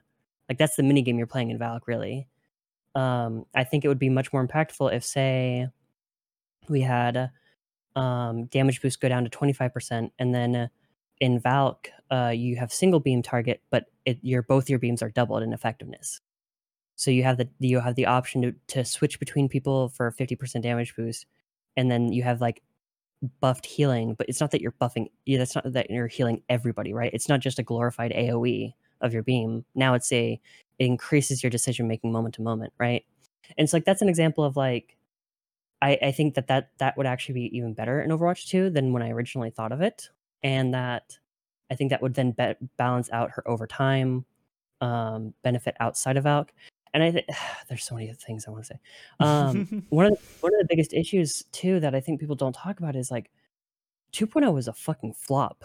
It was a fucking menace. It was too powerful, and now we're ended up on a skeleton of what it used to be. So not only have we tried to change our playstyles, but it just feels terrible compared to what it used to be. And that's not our fault. That's just because it was so powerful for so long, right? And like 2.0 set out specifically so that she would do more between ults. And guess what we have now? The only thing we can do between ults is a 30-second cooldown. Congrats. Wow. Like its goal that it set out to do was a failure. And now so many aspects of her kit that were originally less intrusive, like, are now more hindered because of the amount of nerfs that they had to do to the character, right? And so like, these are the kinds of things that are just like, yeah, I'm just wrapping up. SPV, I actually have an old Val clip that like every time I look at that, I'm like, this is what we lost. Like it's insane. Like how much we've lost, like how crazy strong and impactful Valk used to be. Like if like the only thing that was bothersome was that you could like I just want to quickly let Evie finish because Evie's saying she was going to finish up and then we'll have this discussion. Yeah, no, it's okay. I just got reminded. Yeah. No, it's okay. Keep that on the pin on it. Yeah, I mean, I was just finishing up as well, just being like, yeah, it shows like the breadth of possibilities for her, as well as simultaneously what we have is still a broken version of a past attempt at a rework. So it's less about she's not viable now because, like, I mean, obviously it's an opinion that it's a broken version of a past rework, but what we have now is a skeleton of a past attempt to rework her because of her issues, right? And so we're just back in the same place of, well, now we don't have much between ults, and we feel like Valk is a spectator ult, and yeah, which is why I champion pivotal changes. Well, yeah, it's actually this two interesting point. I want to left on this. I was going to say is what's interesting is that when you guys were reminiscing about your favorite metas, none of you mentioned Moth meta, but that's probably the one that people are most terrified. Are most terrified of. But yeah, so let Somnus explain. I pulled it up on stream, Somnus. So go ahead and describe why you brought this clip up. So, like, first of all, like the value that Res gets, the value that a long Valk gets, the value that an instant Res gets, like it's just crazy how much like you could do in 20 seconds. Like it was like just insane. Like this fight was won because we double rest. We did graph, but I feel like even without the graph, it would have been won. Like Moth meta was incredibly powerful, and I think it was because you could chain res in a way where you could, I think, res 3 or 4 times. 4 times in 21 seconds. Yeah.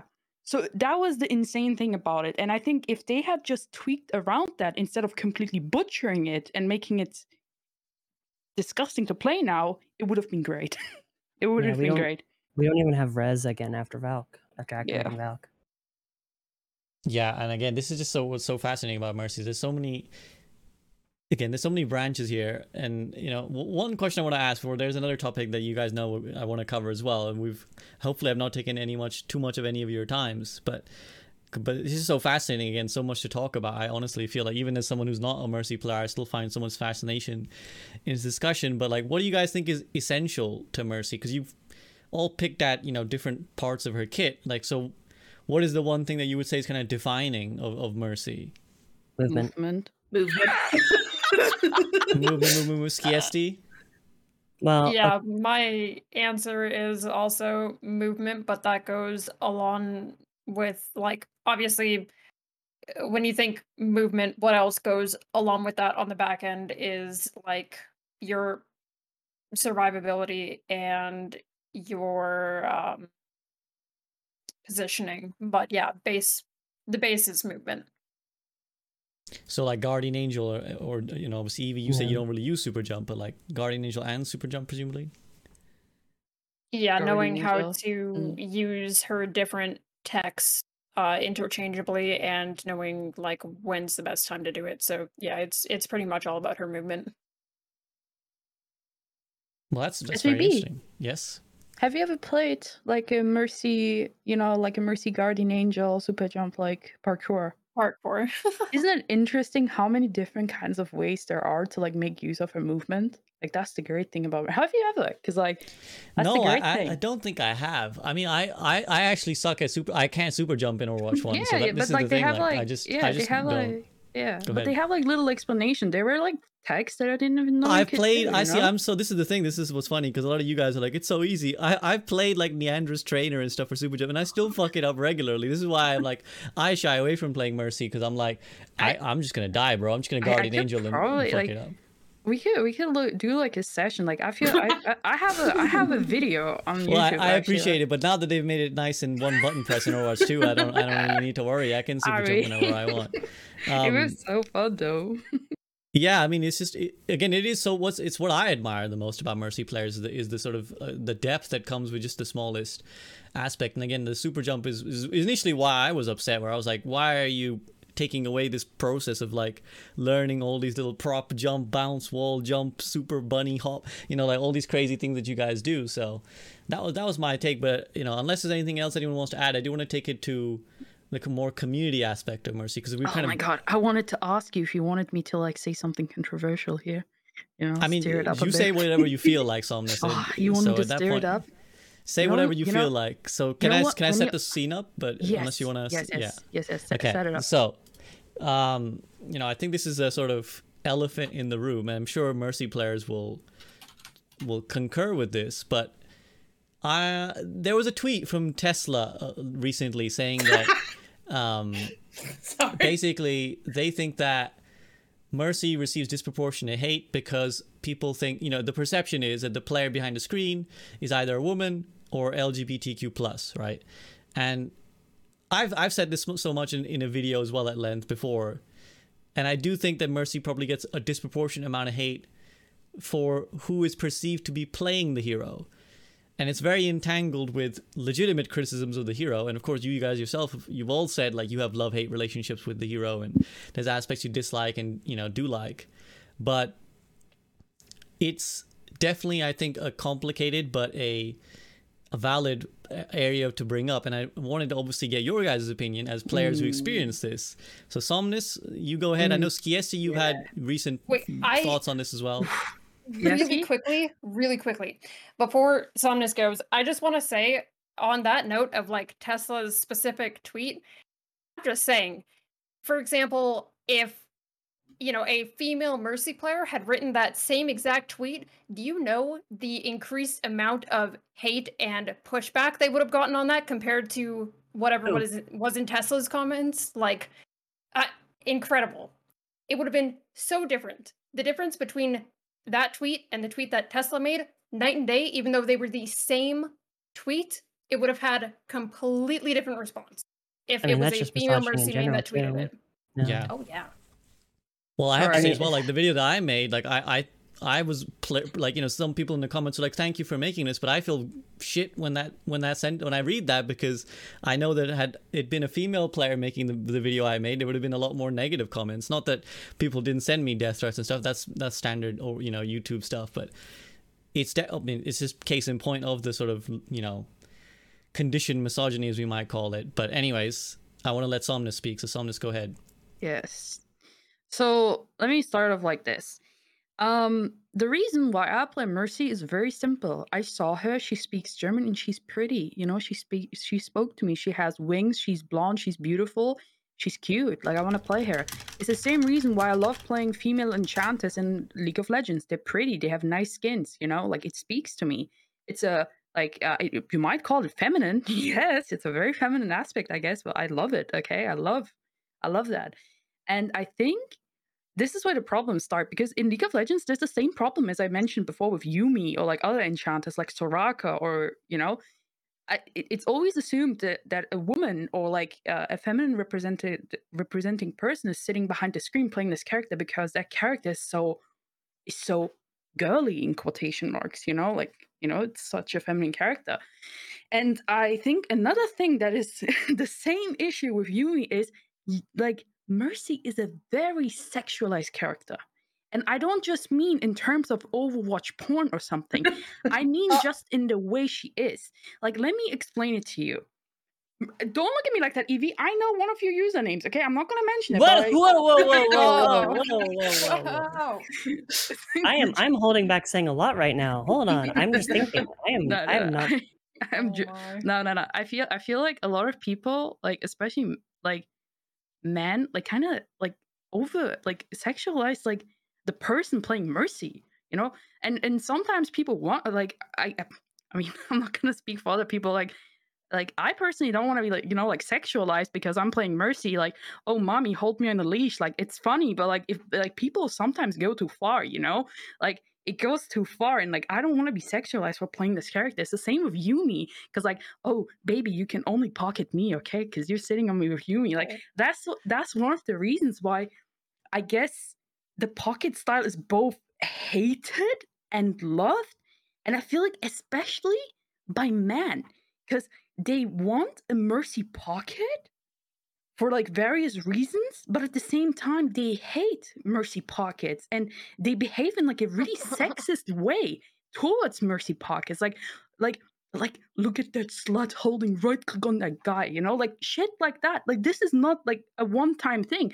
Like if it's a man on Mercy pocketing his friend, fuck it, whatever. If it's a woman on Mercy pocketing her friend, nah. that doesn't work to them. Like it's a crazy concept. I want Neandra to talk, and then I have a fucking verbal essay. My thing was I'm pretty open about being non-binary, right? But I am assigned female at birth. So some people hear my voice and they'll be like, "Oh, why are all Mercy players women?" And it's kind of but I don't like to make a fuss about it. I did like a sponsored Mercy video guide for Blizzard like 2 years back, and like the comment section, I think like Instagram was especially bad, and it was like a mess of like people just arguing about my pronouns. Like if I ever do anything notable, my pronouns will come up, and then it was like obviously all the stuff about Mercy being like easy and stuff, and it is a lot TM. But yeah, that's my perspective. And Ski, do you have anything else to add before we let Evie just go off? I'll let Evie go off first, and then I'll probably go off after her. Okay. All right. I mean, we can start off by your sample size. Congratulations. You have 4 women who are all queer. One's pan, one's bi, one's non. Well, wow, I'm fucking hate myself. I'm so. Okay. Don't worry about it. It's fine. Okay. Yeah, you get the point though. And I'm trans and a lesbian, and so we're stereotyped to hell and back. And we gotta go back. We gotta go back in time here. There's so many different. Thank you, Shadow. There's so many different aspects where the things to track backwards is the fact that misogyny in general has impacted the view of men go to war, women stay at home, right? So then we have the situation where video games, competitiveness, shooters, it's a boys thing. So then we have women growing up being their brothers are playing the shooter game, and then them asking, "Oh, can I play?" It's like, no, this is for boys. And so you have these generations of women who were not offered the same access to these video games. And then we have generations of men who have, for a decade plus, played FPS games. The amount of CSGO players that came over to Overwatch initially, right? Or TF2, etc., or Call of Duty. And we have the situation where Overwatch as a game with representation and a vast cast of characters draws the eyes of everybody, right? Yes, Shadow. So you have the situation where women are playing Apex, first Overwatch, then Apex and Valorant for the first time as their first shooters. But Overwatch, especially when you have this culture where you have a game where, well, the one that doesn't, you haven't played a shooter before and you want to enable your boyfriend, well, then play Mercy. And it's women are then like pigeonholed into the Mercy character because they don't have pre-existing skill because of misogyny in the first place. And so it's a gigantic social global thing because of just intrinsic societal views. Thank you, Shadow. I think I don't speak Cap. I think that's a yas in cat form. And so, with that being said, then there's other aspects where Mercy's very identifiable, like Somnus was saying. Like Mercy's attractive. You want to play characters you identify with. Then, like I view it like I love how Mercy's like a caretaker character. Yes. You caretake, you enable people. Your job is to do your best to enable those around you. And I love that. And I think that also speaks to then why there's so many gay men who play Mercy, because for those who don't know, each additional child a mother has, they're 33% more likely to be gay. And the evolutionary explanation behind gay people is that in a community, gay people would be the caretakers. So they would help everybody. They would help caretake all the children. And so I would say that there's a level of averaged out higher maternal instincts in queer people, I would say. And I think that translates anecdotally across the board to where Mercy is a very character that not only do people identify with, it's easier for the demographic to get into, and as well as it's identifiable. And so I think that there's so many different aspects to this and why people play Mercy. But then as well, you get that stereotype of lacking skill. They're on Mercy because they lack the skill to play other things. And so you get not only the misogyny of assumed the majority of the player base of Mercies are women, then you have also the assumed if they're not a woman, they're gay. I mean, hell, I had a gay community of men in my community before I came out as trans that were all trying to get in my fucking pants, and they were all like all this kind of shit. And so it's like, yeah, I know the stereotype because that was my community, right? And so with that being said, it's just so deeply rooted in things beyond the game, right? And so while Mercy herself is a character that is enjoyable in the low skill floor and whatnot, I think it speaks volumes that this is how she's being treated over time. And so, I think that, God, there's so much. It's just very telling that this is where we are. But I'd say that Overwatch was the stepping stone game, that then Apex came afterwards. And I'd say I've never seen so many women play an FPS game in general. And then and getting into honing their FPS skills. And then Valorant came out. And those same women who honed their FPS skills in Apex are now, I would say, the most progressive game we have as far as women playing an FPS game is Valorant now. There's so many professional women in Valorant. It's just how it is, right? And I think that to an extent, we loop back though to the perception of lacking skill then pressures people to continue playing Mercy. You're damned if you do, damned if you don't. You're either on Mercy and you're a shitty player, or you play something else other than Mercy and then they're like, go back to Mercy, right? And so there's so many women who play DPS nowadays that if you ask them, they'll tell you they started on Mercy. A huge amount of them started on Mercy, and that it takes so much mental fortitude to break out of that mold, but you have to then regardless receive a barrage of hate and harassment for doing so, right? And so it is a never-ending vicious cycle that we're being put in of just societal circumstances, right? And it's interesting how Mercy has become a hot pot of all of these different things, where just all this is thrown in as factors. And we can just say it's like, okay, like why does Mercy players get so much hate? That's a lot. It's a lot to talk about, right? It's such a simple thing of why do Mercy players get hate, and then it's like I've thought about this for a very long time. There's so much to this, and so it's even funnier because like when I came out as trans as a woman, and then people are like, see, now you're properly playing into this stereotype, and it's like I mean, yeah, I guess, but that's like it's more that like I mean it's funny too because like I played COD before Overwatch. People are like, oh, did you play TF2 Medic? It's like I've never touched TF2 in my life. Like I played COD. I was the person doing 200 kills and 4 deaths. I love that shit. But at the same time, Mercy's just so great. And completely unrelated related to this specifically, but the previous of like what is Mercy?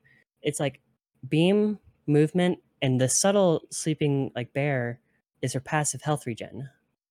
And that was like something that I loved because I came from Call of Duty, and I was like, wow, the passive health regen is natural to me and mentally. And it's just so funny to see how it all intertwines for me personally, but then elaborates to a broader perspective of like, yeah, identified with Mercy, especially as somebody who, before I came out, and in the friend group, I was the mom of the group, right? And so it was even easier for me to play into that, right? And so it just seeing all of this play together is like, yeah, it is the way it is. But it's good to see that in future games now with Apex and Valorant especially, it's getting better, right? We are rapidly accelerating improving the perception of women in gaming, and especially in FPS games. And it's just that it's sad to see that the Overwatch community though is lagging behind that because of effectively Mercy will always be the character that if you lack first person shooter experience, you go to that character if you want to play Overwatch, right? Which is both amazing and a bad thing, right? Because bad from player perception, but also good that Overwatch is so accessible, which is why I was so sad when when Symmetra lost the lock on, because that was one less character that was accessible, right? Mm-hmm. So it's like all that wrapping together is like Mercy's a beloved character, but also a hated character, but also as with men in general, they sexualize what they hate. Trans porn is one of the most popular porn demographics, and racial porn, and then now, ironically enough, people just love Mercy so much, and Mercy's like the most popular Overwatch porn character, etc. And it's like it's still just reminisce of we get sexualized against our will in matches, no matter Yep. what. Yeah. Can I just say that I love the way you're speaking? Like, I was really scared of like being on this podcast because I'm the only one who doesn't speak English as my first language, and like just listening to you guys speaking in like a really eloquent way, it kind of comforts me as well. And I also don't do educational content and stuff, so I just wanted to thank you guys for like making me feel comfortable here. So like, yeah. It's great to hear. Yeah. I mean, this is what people say when they say representation matters, right? I think a lot of people who don't understand that, or people who perhaps have always had representation, get confused when people say that, because they're like, well, why do you need to see yourself in this character? Like, why does that matter? Without, I think, appreciating how much that goes into everyone's choices, whether conscious or subconscious. Again, I want to let Somnus talk, not myself. So it's Somnus, because you said you gravitated towards Mercy because she's looks great, and that's a totally valid reason. Yeah, like I mean, it's the same with me in League of Legends characters. Like, I think it's a valid point as well. Like, I love, like, I love women, and I love pretty women, and I love women with wings. And I was like, wow, I love movement. Like, so I was like, wow, Mercy, like, perfect for me. So like, I think that's a simple reason to play Mercy. And Evie spoke about a lot of things that were in my head, but I just couldn't put into words properly. But the thing that bothers me the most is like we get pushed into playing Mercy, but at the same time, like we get told to swap off Mercy, and then if we go something else, we get flamed for being, oh my god, like you should be on Mercy, And like this whole thing is not just a Mercy problem; it's like just a misogyny problem in Overwatch in general. Like, you guys know Deku or like Barcode, for example, like one of the few like women that openly play DPS, and like they're facing issues. Like Deku especially, like there's people who are like, she's a woman on DPS, like she can't be that good, she's boosted, blah blah blah, shit like that. And I love playing with them. I love playing with them because like they face so much shit for like just doing what they like, and like from being like from men trying to force them into a box that they don't feel like they want to be in, and that's completely fine. Like it's really hard for them as well, like in general. And um same for women on tank. Like it's the same concept. Like it's like, oh, I like, you can't play tank, like you should be on support, or like shit like that. It's complete. It always happens. Also, like this When you is just, speak in comms and be like, "Oh, there's yes, a woman. That's why we're losing." yeah. Like, And usually the time you're speaking up in comms is to yep, try and pull it around. yep. Also, another thing that I realized, because like I wasn't in like communities before, so like in the Overwatch community, one thing that I realized, and that I was like kind of how do you say it, like that I kind of did myself and feel that I was guilty of, men and their selective misogyny, like they're sexist towards you because you're a Mercy, but like their friend or their girlfriend who's on Mercy, that's okay. Like, they're great because like they're friends, like they have an Yeah, emotional they're the ones sucking connection. their dick. Yeah, like it's like, no, for real, like it's so crazy how like if You're they the good don't, one. yeah, if they don't emotionally or sexually feel attracted to you, how they like automatically treat you shittier. Like women's rights, but only women's rights if I feel sexually or emotionally attracted to you in some way, or like if I have a connection to you. And it's crazy because I feel like it's also like a breeding ground for internal misogyny, you know like because they Oh, make this woman like feel so different and separated from other women that she is starting to like get into this like really toxic internalized misogyny like issue, which hey, I've girls. never seen before because I wasn't part of a community, but it's rampant in Overwatch, like fucking rampant. Like Mercy means attacking other Mercy means internal misogyny, very often driven by that. Yep. Yep. I believe the term for this is the Madonna whore complex, where a woman is sort of this Madonna figure, if she's chaste and pure, but the minute she kind of openly expresses her sexuality, she's a whore. And the Madonna is for you, the whore is like, what isn't yours, basically. Yep. Skiesti, do you have anything you want to add to this? Yeah, so kind of I'll talk a little bit about my own experience. So, before Overwatch came out, I played League of Legends mainly. My only experience really with any kind of shooter, and I don't think you'd even consider this, but it was Fistful of Frags, if any of you know that game.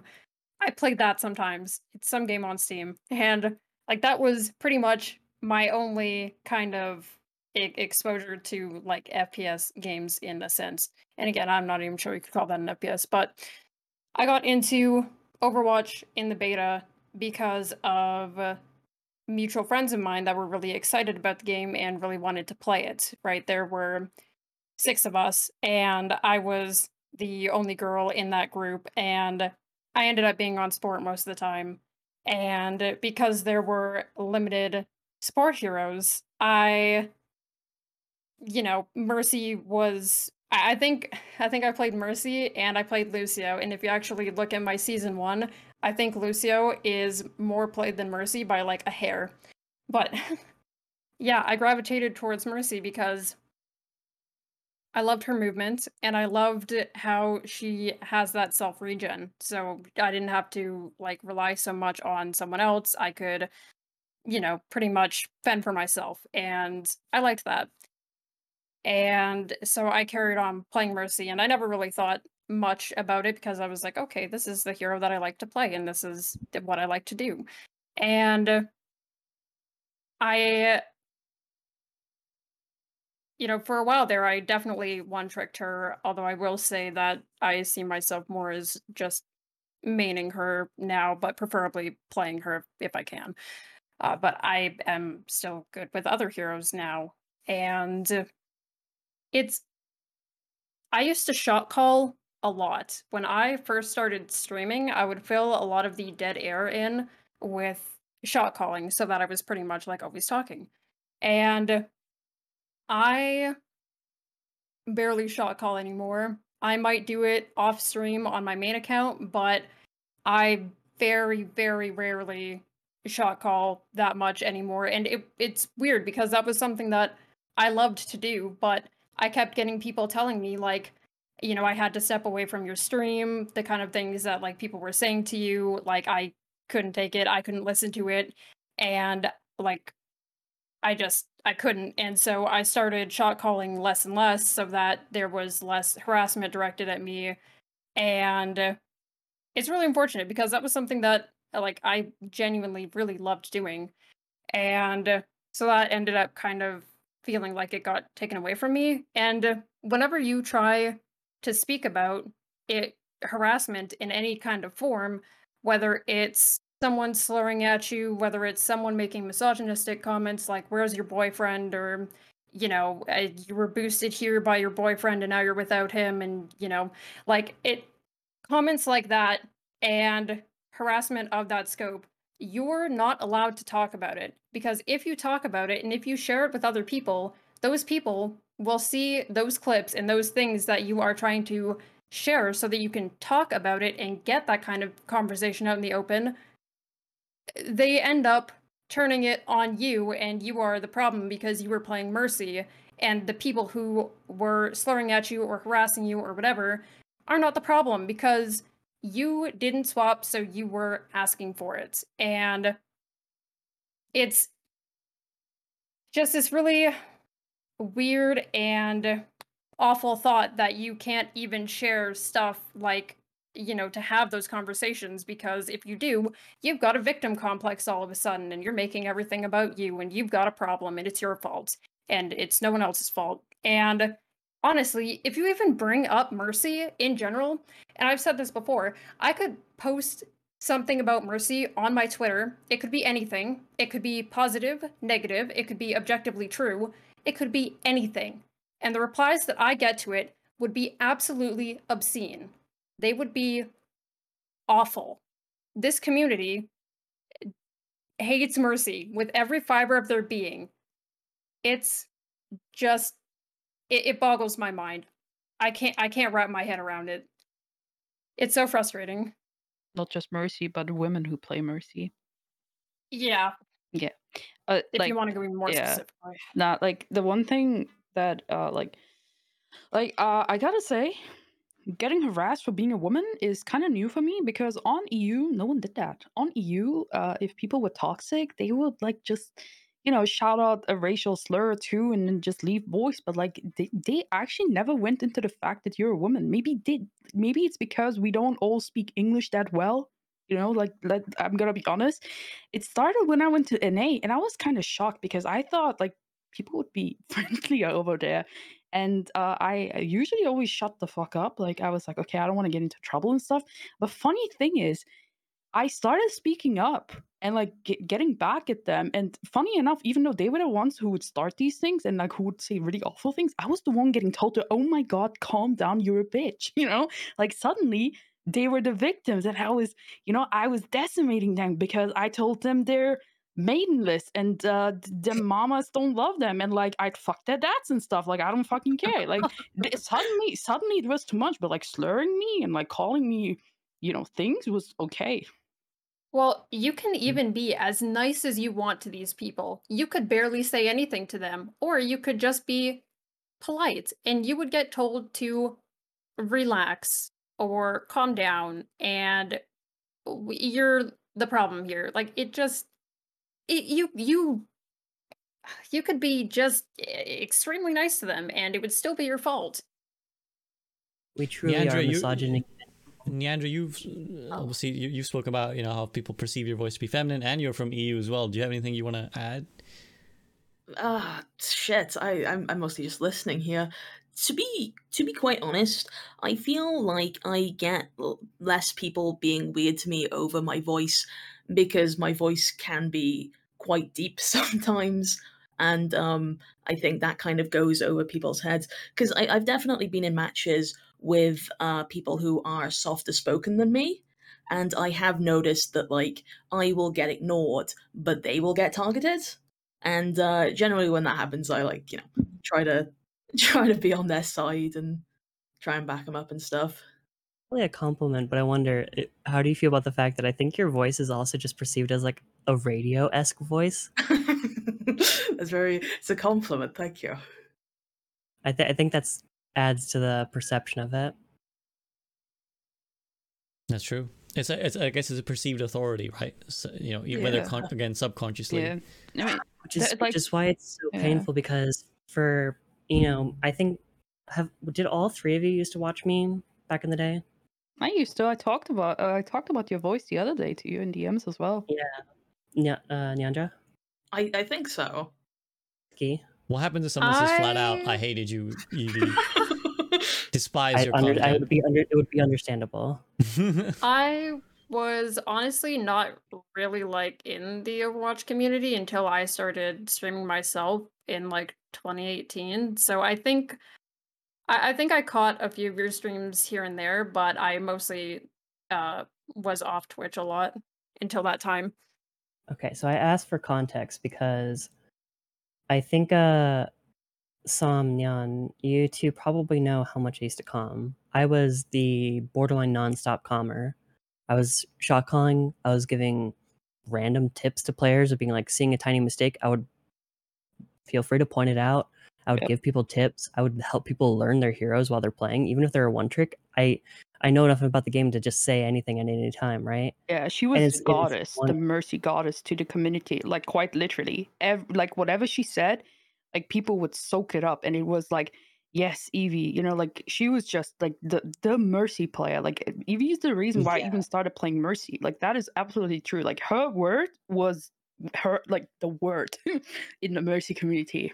Which also adds to that. Then I was seen as the good mercy, right? So I'm familiar with not only the good mercy syndrome, as well as I was perceived as a man. So that added to it of like I was the mercy that was allowed to speak up. I was allowed to be the mercy to make decisive calls. I was allowed to the mercy to be like, someone's flaming somebody else, would be like, shut the fuck up, you're getting no picks, and then they would shut up. Like, that kind of thing of like, I'd be able to like defend people. I would be able to shot call. I'd be able to say anything I wanted. After I came out, it was just night and day. It wasn't just that I was being treated as a woman in some ways, but also obviously the transphobia and whatnot.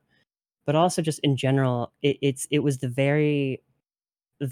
basically I'm giving you the perspective of somebody who had the male privilege and lost it, is basically what I'm saying. I having that male privilege gone, it's like I knew it would be gone, but the contrast is so severe that I just don't really calm anymore. And that's actually like looping in back into value on mercy actually is a very important topic of I view skill and climbing on the ladder not as a singular value where everybody has different reasons why they climb. Somebody might have really good positioning but shit aim, but they're going to do better because of the person with good aim because they have better positioning and they don't die as much, right? They can continuously get value, right? Or the person who is really good at ult tracking. That's a huge thing in Overwatch where if you're just good at ult tracking, you'll probably gain 500 SR no matter your rank, right? And all these different aspects of like you can be good at different aspects of Overwatch. And for me, as much as I was good at being slippery and cunning and like knowing the different aspects of the game, my biggest thing was I'm right now I'm 3,500. It's plus 1,000 SR if I make comms. I'm dead ass. If I make comms, I'm plus 1,000 SR because just communicating reliably, being able to be the eyes and ears of the team, being able to say, hey, this ult is about to happen. That's the kind of thing that made my gameplay what it was. And I was able to be the conductor of the team, is how I would put it.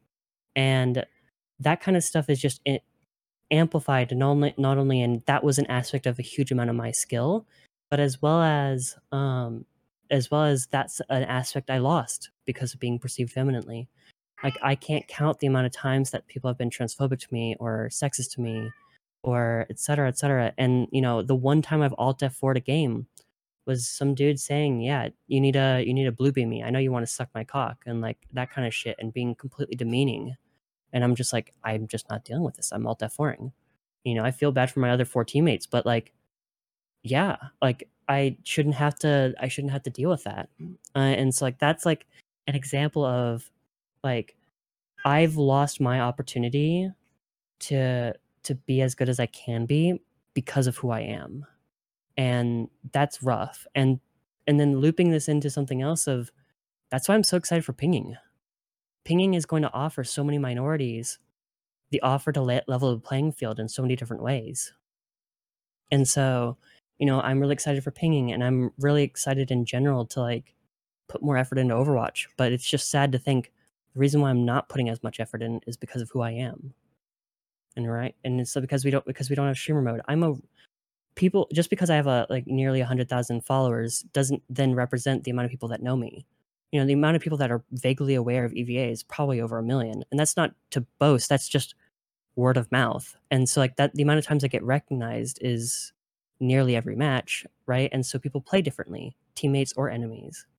And it's like the fact that we don't have streamer mode is another thing. It's like if we get streamer mode and pinging, it's like people anybody can more actively be themselves and more actively perform at their best without having to focus on it. But that's also amplified by the fact that Blizzard just does not moderate sexism as well as they should. And by that I mean I just genuinely don't feel like they do.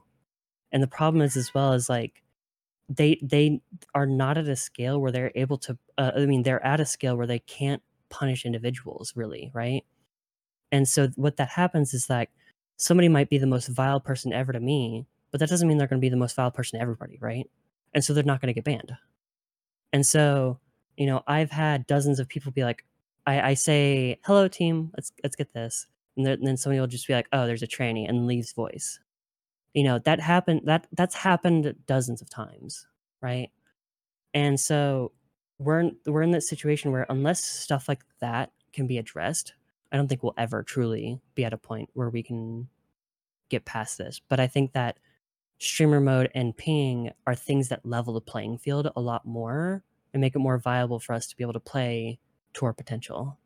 And that's just like in summary of why it's so frustrating being in this situation that we're in, but we're always trying to make the most of it, frankly, not just because of the tools that we have as our character, but also because we always have to be as resourceful as we can be as queer people. That's just how it is. It's Yeah, you go first. Ski. I was just gonna say it's so frustrating and upsetting permanently being at a disadvantage because of who you are. Like that when EVA was talking about that, that's something that very specifically resonates with me because, you know, either like for me, I'm female, I predominantly play Mercy, I stream, and I'm Skiesti. So a lot of people just don't like me and they play differently and they treat me differently. And it sucks that that is the reality that I end up having whenever I get into a comp match, and the reality that other people also have that as well. Like I got to the point where I can barely shot call like I used to, and that was something that really like was so fun for me as Mercy that I could use, this thing that the character was also so good for, and to be able to contribute like that. And because of so many variables, I can't do that anymore. And because of how me and other people get treated and how other people like play in our games, we don't ever get a fair shot anymore. Like it's so frustrating to have to work so hard to prove yourself all the time and to like even be able to just play the game at all when you have these things that you can't change about yourself that for some reason people are so against that they feel like they have to throw your games or to harass you or whatnot. And it's just it's so I don't even know the right word for it. I want to say it's disheartening, but it's just Soul yeah, crushing. yeah. There you go. That's a good one. It's soul crushing to Yeah. struggle to play the game you love, to play the hero you love, and to have that same fair shot that most other people have when they queue up on ladder, because I don't have that. And I know a lot of people here don't have that. And a lot of people in this community in general, whether you play Mercy or not, because of some reason or another, also don't have that opportunity. And it's soul crushing. Yeah. I think from before what I said about EU and NA, I think something changed that wasn't there before, and that's why I wasn't getting harassed or anything in EU. I became a streamer when I went to NA. That changed. Yes. I was known on EU ladder, and like no one really cared. I was just a woman on ladder. Like, it is what it is. But then I was a woman who was streaming and like finding decent success, now they can hate me for being a woman, Yeah. for playing Overwatch, for having decent success, Like that's the thing that definitely changed. And it's always two extremes, I feel like.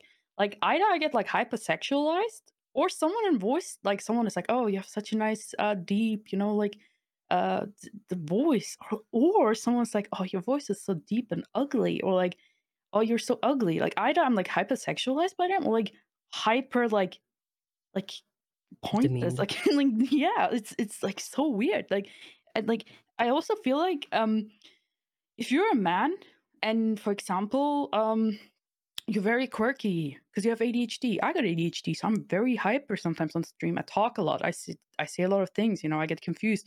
People go, "Oh my gosh, she's so annoying," and I'm like, "Why? Like, if your friend who has ADHD does that, it's okay. But if I do that, like, it's not. Like, why? Like, like, why do you hate me so much for like not being able? Like, I can't really control it. Like, it's just like I'm like, it feels really like disheartening. Like like just shit. Like honestly, just shit. And that's why I started speaking up against it, because like to be honest, like I'm not even scared or like confused anymore about the things they say. Like if they start insulting people on my team or me, like I'll speak up. If they want to think I'm a bitch, they can think I'm a bitch. I'm gonna defend myself and the people on my team. Because if you think you can open your mouth and be a disgusting human being in my team, no. Like I'm gonna fuck your dad and become your stepmom. And I'll take your internet away. Oh, The worst part of this, though, as much as Somnus is fucking based as hell, I started speaking up for myself more in the recent time, and especially off stream. In 10 matches that I spoke up for myself, 4 of the matches, people just went AFK because I spoke up. So that's like the double-edged sword of speaking up is people just go AFK and be like, I see how it is, and then just go into spawn and stay there. And it's like, for me especially, I feel like it's a lose-lose. Isn't can't that the stand it. reason why a lot of us are playing on alt accounts? Because like Yeah. Mhm. right? Yeah. It's so hard for me to play on my main account. I mean, I'll speak up on my main account too, but sadly, I feel safer on my main account playing with usually one of my male friends and bigger friends. Like if I play with Jay, if I play with Wanted, the same people who usually harass me when I'm alone shut the fuck up because they're Yeah, so because they know scared. they'll be recorded Exactly. and They know that judged it's by their yep, peers. yep. It's also, so if they fucked don't up. want to look bad in front of big streamers like J3 or Which- Wanted or Which Flats, shows they subconsciously matters. always know what they're doing is wrong. Yeah, but they still do it. Because they don't view you as a threat and they view you as an easy target. And yep. Yeah. And Don't I don't wanna forget its cry aim is tonight. short on the balls. Yeah. I think what a lot of people miss about the thing as well is because a lot of people will listen to this and be like, well, I get harassed too. But I think what a lot of people miss about that is that this is everything that a normal player gets harassed for plus this, right? I think that's what people miss is like, it is in many ways tragically the norm to just be flamed to shit every so often when you're playing a competitive FPS game. But the problem is that this is the additional layer. This is the sort of death by the 1,000 cuts that you guys have to go through, that female players have to go through, that anyone who basically is perceived to be a minority and can be identified has to go through. because it's like these, and the counter arguments always come of like, well, you should just mute them, but it's exhausting, right? It's exhausting to have to fight it all the time, and all these additional challenges on top of the difficulty of the game, on top of your managing a million things, you're trying to climb, you're trying to improve. To have that additional thing is just a barrier. And again, part of what you were alluding to, Evie, about what makes it so much harder for then, it's a self-fulfilling prophecy. It makes it harder for women to be prominent when every time they are prominent, they're attacked or targeted. I don't want to turn off my chat and my voice chat because I'm a woman. I want to play the game like everyone else does. I want to communicate and I want to write in chat without getting harassed for the kind of person I am, for who I am, quite literally. You know? Like, I deserve to play the game the same way other people play the game. Yeah, it's been amazing turning off chat. Oh yeah, my past 2 weeks have been amazing. Turning off match chat, turning off team chat. Oh, it's been fucking great. Yeah, I I've can't never play been with better. match chat or Yeah, team I chat have on to turn anymore off on my match account. chat. Like, I would love to, like, I would love to, like, keep match chat open because sometimes amidst, like, all these horrible people, there's someone who's like, oh my god, someone is, hey, and I'm like, hi, how you doing? You know, like, nice people exist.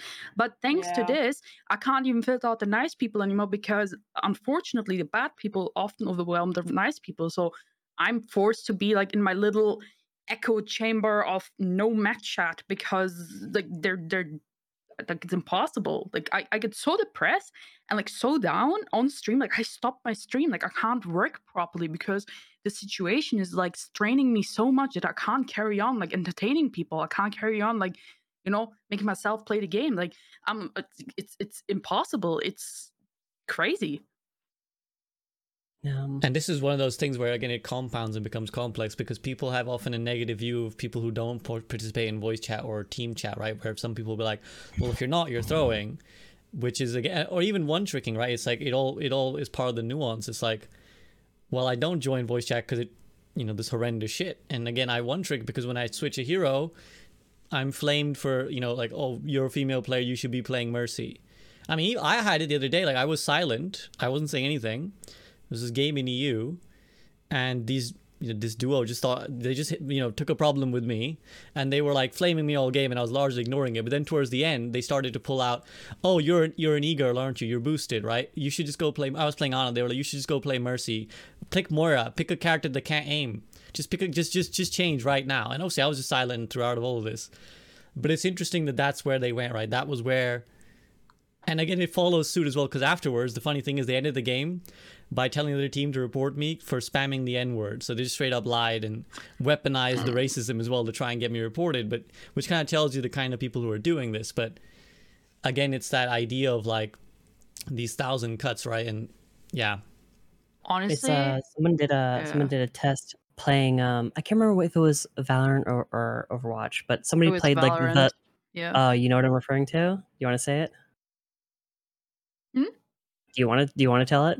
No, I Oh. wanted to give that idea. I wanted to say like rename an account like into a fairly like feminine name and like play without talking and like just check out how many times you're gonna get, you know, like you're gonna meet this misogyny because you're gonna be surprised. Yeah. So basically a dude, had a feminine name on an account and played for something like a week or something and was like, "Oh, see what experiences they get by not using voice." And it was just like the conclusion of just like him talking about experiences, and I'm just like, all the women in the room just being like, "Thank you for confirming what we've been telling you."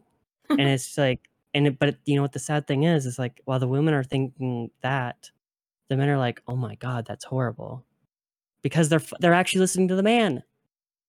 Yeah. It's like,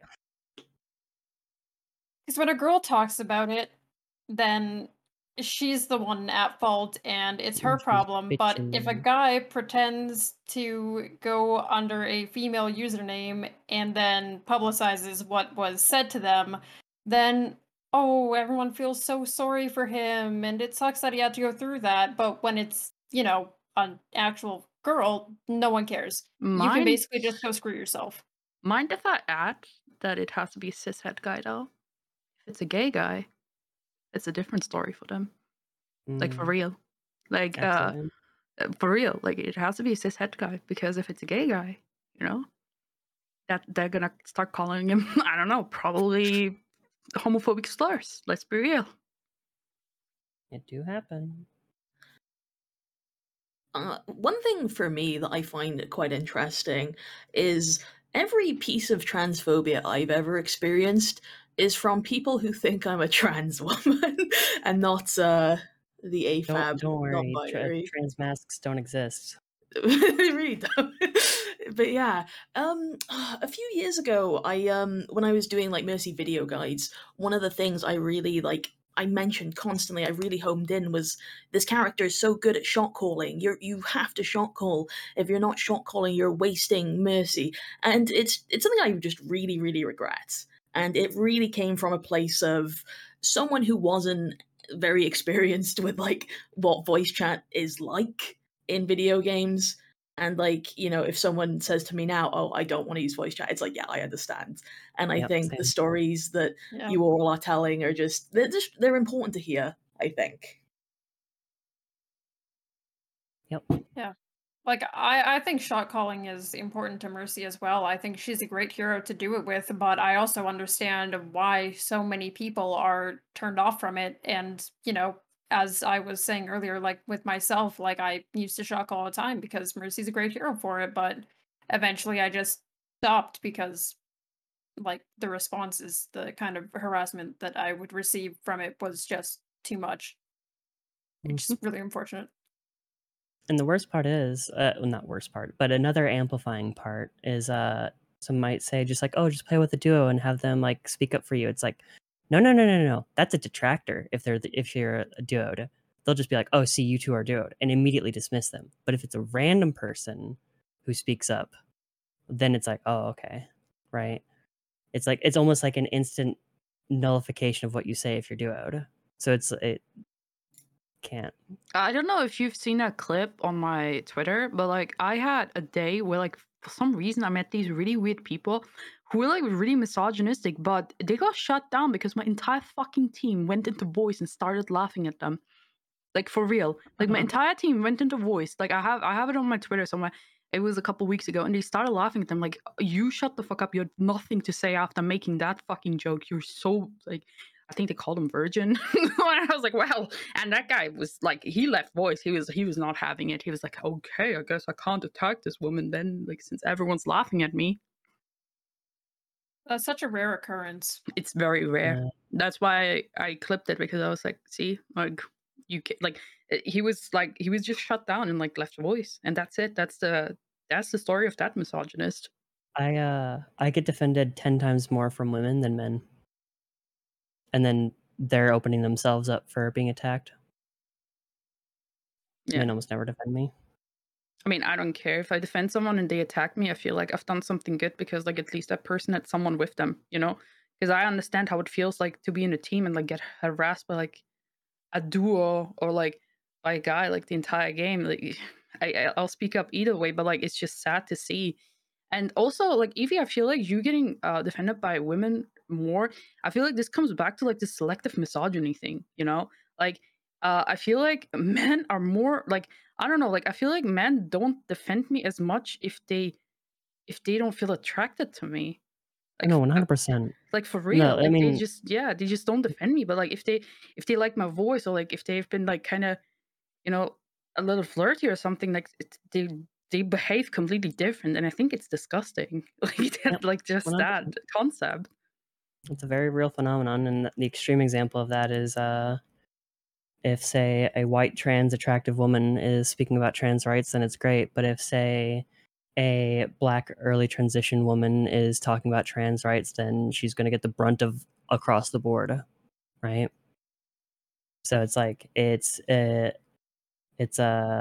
your rights are important only as if you're attractive. But that, you know, that's the extreme example in this scenario. But yeah, it's a very common phenomenon. Your perceived value of your attractiveness and whether or not they want to keep putting you down or if they see you as above. So easy target versus not. Well, I think you're all beautiful, even you, SVB. I'm kidding. Even you, I appreciate that. The even you. You're all amazing. Like, is a great discussion. Yeah, I mean, usual in this podcast, when we have like sometimes a discussion that gets very negative, I always try to like color it at the end where I'm like, okay, guys, well, what about solutions? Like, how can we, we'll be ranting about XYZ for 10 hours, like ranting about Brig or tanks or whatever, and then I'll be like, well, what's the solution, guys? What do we change? I shy away from doing that here because there is no solution. There's no like, oh, well, let's just do this and that's everything is fine now, because as we alluded to, this is a much deeper problem than It is Overwatch. rooted into a community. Yeah, it's societal This is a podcast where thousands of people listen. Speak up. Be mindful. Well, that's what I wanted to ask, is that what would empathetic. you like from the community? Like, what would you like the community to do more? Or maybe Blizzard, you said streamer mode. What could help? Do better. Stop harassing people. It's not that hard to not It's a attack video someone. game. It's like, I get that it's probably rooted in every fiber of your being, but hey, the thing that you learned in kindergarten, if you don't have anything nice to say, don't say it. Just stop talking. And if you can't hold yourself accountable like that, remove the problem. Like, completely make sure that your mic is off. Make it so that your mic doesn't get inputted, so that you can literally like unbind your push to talk or whatever. I don't care. Just don't harass people. Do better. And if someone is getting harassed, speak up for them. Or if someone's getting like, I don't know, it's so frustrating because whenever you share this kind of harassment, people will like take these, this one idea and latch onto it and make it your fault. And it's like, just do better. Learn not to say slurs. Learn not to harass people. Learn not to be misogynistic. Like, just treat people like human beings. You wouldn't go outside and do it, so why are you doing it here? Like, you're weird. Stop. I feel like people are online so much now, especially like during like COVID, where like they didn't go outside. Like they're so desensitized to like people on the internet, and to them like we're just numbers on the screens, numbers and avatars. Like they don't actually see us as humans, especially if they're like, as I said before, like if they don't have an emotional or sexual connection to you, like you're just not a human to them. Like you're just not. Like that's what it feels like, literally. And like I don't know if it's a lack of empathy or like just other things, but like it's crazy to me that like someone can be this heartless towards another human being. Like I understand, like I get mad too, and I like, I'll call my team dog shit or something, but like I would never go out of my way and start slurring someone for like it's like it just doesn't go into my head. Like I don't know, like if it's lack of empathy, if it's education, it is definitely like a society problem. Like it's not just in video games. I mean, this happened IRL, like this happens IRL as well, but especially like on the internet, where like they don't have a face to the avatar. You become a number and just an avatar, not a human, and it becomes worse, I feel like. And it's anonymous, obviously. Yeah, Andrew, do you have anything to add before I take to Evie? No, just agreement, really. It's sad. For once, I don't have much to say. I mean, I could always talk more, but it's like the relative value of just like, yeah, that covers the bases. Yeah.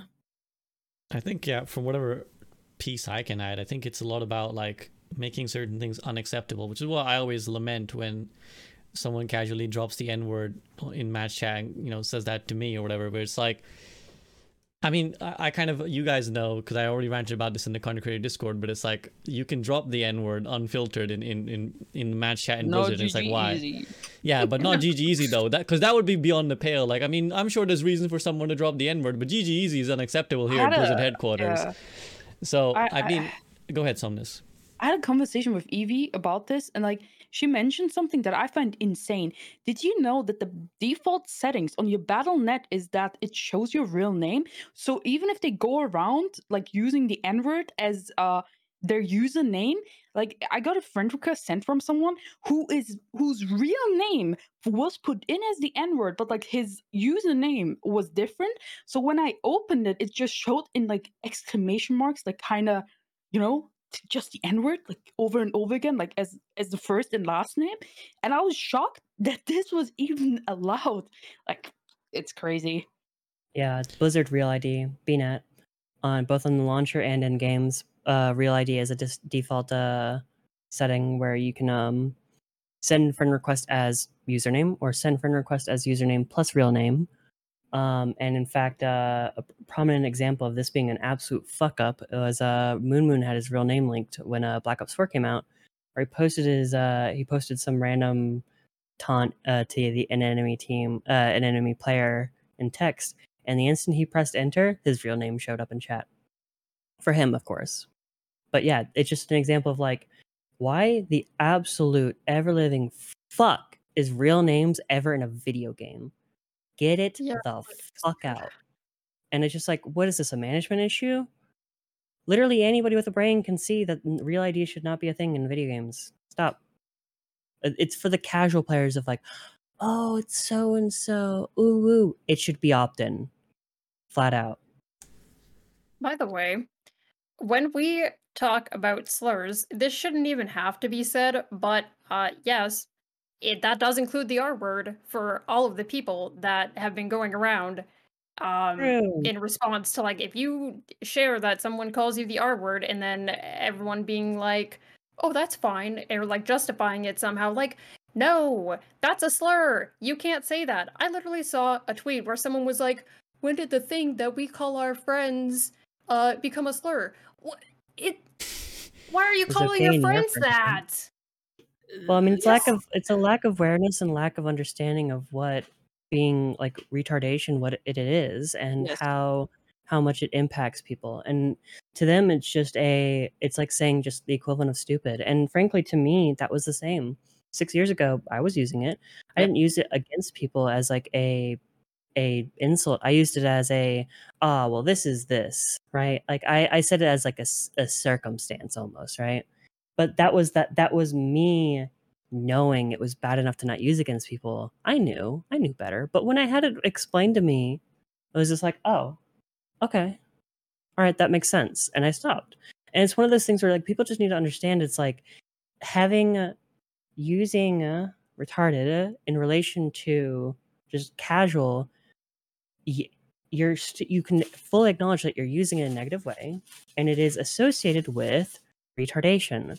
Understanding that it is associated with that normalizes the fact that you are using a name, a derogatory name, or a medical condition as a casual insult. Which, frankly, if we want to go a little bit SJW, so is saying that's so cancerous or that's cancer. Like, I hate it when people frankly, say that. that's included, and it's just an example of using a medical condition as an insult, right? And it's When just like, people call people autistic, when people like I used to say that's AIDS, like like It's yeah, just so normalized on the yeah, internet, like ableist terms. yep. It's gotten a bit better in recent years, but like if you were online in like the early 2000s, the mid 2000s, late 2000s, like it was just everywhere, because I think of websites like 4chan and stuff Yeah. like that just really normalized it. I was in the I mean- same boat as Evie. Like, before someone explained it to me, retard was like calling someone stupid. I was like, oh, like I would call my friends that, like they would call me that, and it was to us like it was just a very normal thing. And then someone finally came up to me and was like, hey, I don't think you should use it anymore. And simple said, like once they explained it to me, I was like, okay, the usage of the word I've been using my entire life is hurting certain people. So what I will do now is just take it out of my vocabulary. It's not that hard. yep. Yeah, Then I Rico's Not gone. that hard. Like it's okay. Like I say it so often on stream. Like it's completely okay to be uneducated and like ignorant if you're open to changing that. Like I was uneducated and ignorant, like for sure, and I got educated a lot in the past 2 years by several people, and like it doesn't make you a horrible human being because you're like ignorant, but being open to changing that ignorance is what will make you a very good human being. And that's I what don't I know, would like- piggyback off. Oh, go ahead, Skias. I was gonna say, like, I also grew up, online, but I was never like, I don't know, I never ran into communities or websites like that use that kind of terminology. And growing up, my parents always made sure that, like, hey, this kind of stuff is not okay to say. So, like, personally, I refrain from those kinds of terms, and and when they're directed at me, like, I know that, hey, that's not okay and that's messed up. But I think that whenever you try to share, like, when, that, like, the R word, that, like, that is a slur. And whenever you try to share that kind of thing, most people are not willing to, like, open to understanding that that's not an okay thing to say. And it's a serious problem in the Overwatch community that people don't think that it's a problem, and that they just want to remain completely ignorant, and they are not open to learning and not open to changing their vocabulary, even though it's definitively not okay. But it's this whole circle of, like, people as far as in any rank, so from bronze all the way up to the highest of high, top 500, or even people in, like, content creators or contenders players or Overwatch League players, perpetuating this circle that it's okay to slur. Like, some small example was a little while ago on the Overwatch League stream, they do those comms checks, right? And so you can listen into, like, what the team was saying. And someone on one of the teams dropped a slur, the R word, right? And someone on Twitter was like, "Hey, Overwatch League, you should really check your comms to make sure that slurs aren't allowed in. Like, this shouldn't be a thing that's happening." And it did, so why? And the overwhelming response were people calling the person that posted it the R word, or saying, like, really sarcastically, "Oh no, that's horrible. I can't believe they do that." Or people completely memeing off this person that made the tweet. And it's so outrageous that, I'm sorry, that this community has just grown to say that this word is accepted and it's fine and it's not harassment. And Oh, to you me, got him. because, oh, sorry. You went Robo for a But- sec. Carry on. Yeah, sorry. It's just mind-boggling to me that that is considered okay. Like, it's not. And I think this community needs to be more open to learning that terms like that are not okay. I mean, I think it's amplified by especially a game like Overwatch. It just seems like it's been out for a while, everybody. It's been out for a while. People have grown up playing this game. These communities form and these cliques. It's just that, frankly, I mean, I feel like just Overwatch especially, these communities form and they're just like, their influence around them is the people who are also fine with it. And these communities are just, we underestimate how much Overwatch, like, again, any game or system that can facilitate a community will happen, but Overwatch especially, it seems, and like the console community, for example, it's very insulated in its own way of, they've been growing up for years playing the same game and the same people. They're going to form cliques that all, the edgy humor, as Tesla put it just snowballs, and it's just like, truly touch grass. And the other argument I feel people bring up a lot is like, well, back in my day, you wouldn't have survived in the lobby of, insert X older game I hate here. it when people It do is that. not And back in your days Well, anymore, though. well, the thing is, like, everything is relative. Like, hopefully we want society to get better, right? So, like, 50 years ago, someone would be like, well, we didn't have phones in my time. Well, isn't it great that we have them now? It's like 1,000 years ago, well, we didn't have rights in my time. We were all peasants. Well, isn't it great that we aren't now? And I feel like it's just a very reductive argument. People are like, in my day, we got called all kinds of stuff. Well, isn't it great that we live in a world where you don't get called stuff so often? And can we not aspire to a world where you get called stuff less often? Like, it's kind of like that you participate in society and yet you want to improve it meme, right? Where it's like, we can, we've lived through some bad times. We can try and be better, right? So, and the other thing I want to add is that I think that you were really right, Somnus, when you said that people feel like very personally attacked. I think when you try and bring up these issues is like people feel like you're implicating them as a horrible person. And I think that that's like, there's like levels I to it, get right? There's called a bitch for like defending myself and like telling them to like stop with that. Yeah, it's like well, why do I become a bitch when I say something? Like the fact that they're getting so defensive about it. SVB was referring to when someone is called out for saying something and then them getting defensive. Oh, about- Yeah, I meant like Oh. when you know you say like let's not use the R word, guys. The people who Oh, yeah. use it, I think they feel very defensive, and I think there's like levels to it where there's the people who would drop the slur just without a bat of an eyelid in your regular match chat or in voice chat. They're kind of beyond saving. I think they're like they've got their own issues. I don't think there's any reaching them via an internet discourse. That's for them to figure out. But there's the people who would kind of use it obliviously, I would say, right? Like who are like. It's like Neander was saying, it's just casual part of their conversation. It's part of their linguistics that they haven't even clocked on that it's like malicious. And I think that's most of the people who use it. I think there's comparatively fewer people who are like actively trying to be malicious with it. It's mostly just unconscious usage, repeated and regurgitated based on what you heard. And for those people, I think it's really important because you're the people who will make a difference. Like I think you're the people who can actually change your behavior enough for it to be a tangible difference in what people notice in their experiences, right? And I think that it's very important, and if I could summarize what's being said in all of this, it's like it's really important, I think, to always check your bias, check your privilege, check that you didn't just you're not falling into a behavior that isn't cool.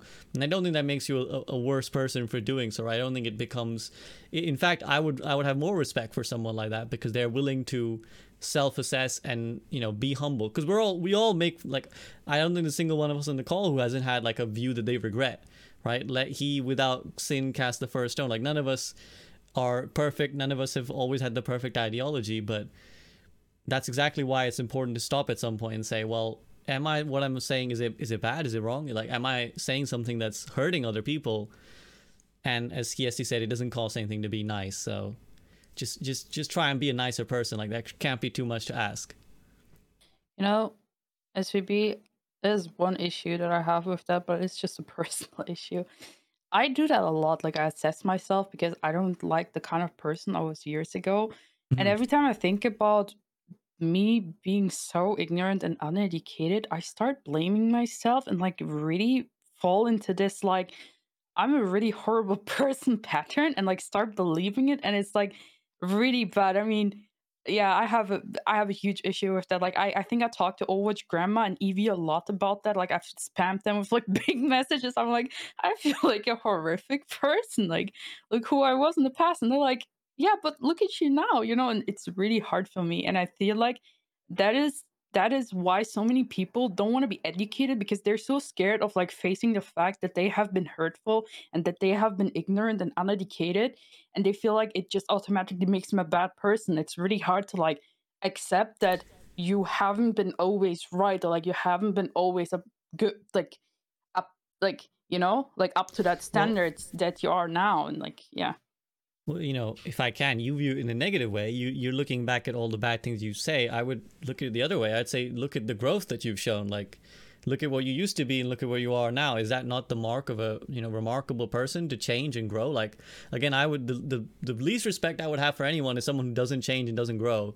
I have nothing but respect for anyone who's willing to look at themselves and change and grow for the better. And I think I hope that's how you would view it. Like, look at where you've come. Look at the gap of where you come. Don't look at where you were. Look at the gap that you've created between that self and you. Yeah, I'm just trying to like sympathize with them a little, because I can understand why they would like, be very defensive to getting educated. Like, be like it is hard to like, accept like you have been hurtful, you have been ignorant, you have been uneducated, all these things, but it doesn't make you a bad person. Like you can like change all those things, like even in your 20s, even in your 30s.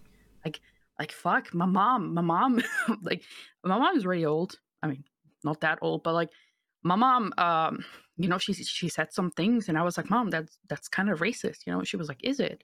And like she was like, she sat down with me, she was like, can you explain? And I explained, and she was like, okay, you're right. And even in her 50s, she stopped doing what she was doing, and that's okay. She changed that. You can always change. Absolutely props to your mom, because that takes real character to take that age and still be willing to look at yourself, right? So shout out Somnus's mom. All right. I mean, I know I've taken a lot of you guys' time. I know it's kind of probably been quite exhausting for you, and emotionally, both physically and emotionally. So, if you're all right, I'd like to bring you back to Mercy. I just kind of, as a concluding thought, just ask what you guys kind of see, unless there's anything else you want to add on the previous topic.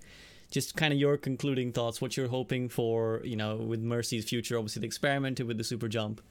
Is there anything that you're kind of hoping to see in the next beta or just in the near-ish future for Mercy? Give Mercy 2 pistols. Oh, jeez.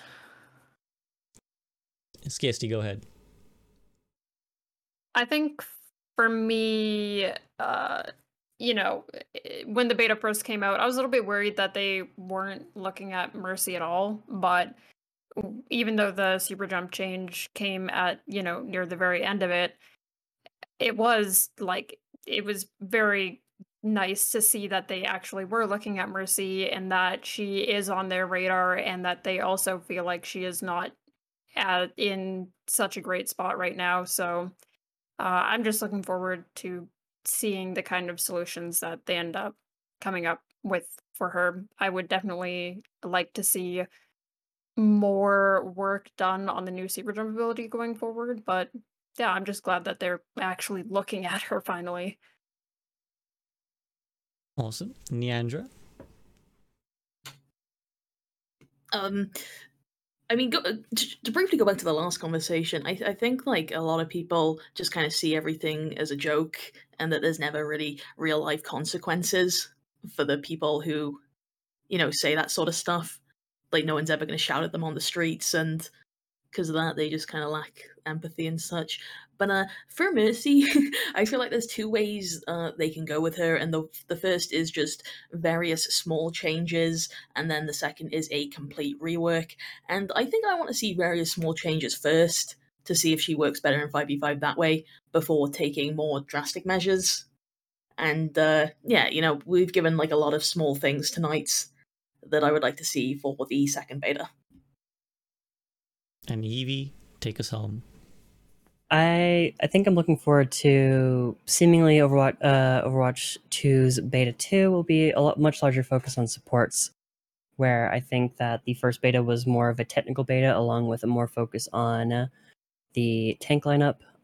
So I'm looking forward to seeing what I'm more interested in seeing all the changes to other supports first, and then balancing Mercy accordingly to their overall power level. And I think that there's still potential for what we have now to shine it up a bit per se. I think current Mercy can shine with a bit more love and buffing out some of the weak points or rebalancing accordingly and giving some more smaller love points. But yeah, I would like to see just a potential full rework if once we're getting into like after third beta, if we still don't feel right. I definitely am fully behind the potential of a full rework, but we'll see. Nice. And actually, Somnus, do you have like a non-akimbo pistol Mercy suggestion that you wanted to bring up? Because that might have been a tongue-in-cheek one. I'm just gonna be honest, I'm just kind of winging it, like whatever change they bring, I'm like, okay, I'll try it out, as long as I can keep up like the aggressive play style, I'm just like, some quality of life changes would be great. They should look at super jump, like they should delete one of the ways to super jump, and maybe look at res. But other than that, I'm just honestly kind of winging it. I'm one would say I'm big chilling. I'm just excited to like get off of Overwatch 1 and play Overwatch 2 again. Amen to that. I think we can all agree with that, or most of us. I'm sure there's always the thing about saying on the internet, all is never an accurate term. There's always someone in chat who's like, no. But I am very, very grateful for you guys' time. Thank you so much for what has been flown by 3.5 hours. Wow. So it has been a marathon. And again, I think it speaks to Mercy that I still feel like there was so much we didn't cover and so much we could have done and said that we didn't. But it just shows you why this hero is perhaps so special, unique, so so much to talk about in the Overwatch community. But as always, guys, thank you very much to EVA, Neander, SKSD, and Somnus for joining me. Please do check them out. If you guys are listening to this later, which is probably the majority of you listening to this on YouTube, on podcast services, then their links will be in the video description. So please do check out all their stuff. And guys, thank you so much. Anything else you want to say before we peace out? You're all amazing. Evie, you looked really cute today, by the way, especially when you were kissing your cat. I was like, aw. I love your cat. The cat is so good. He's The great. cat was an I saw important part of one the of your discussion. It really cats. was. I saw your second cat going like between the PCs at one point. That was really cute. Like Mhm. standing on top of the PCs. But also, thank you, SVB, for having all of us here today. Yes. Thank you. Pleasure. Thank you. Pleasure to do it. Thank you guys. Have a good rest of your day, whatever time you're coming at this from. See you guys soon.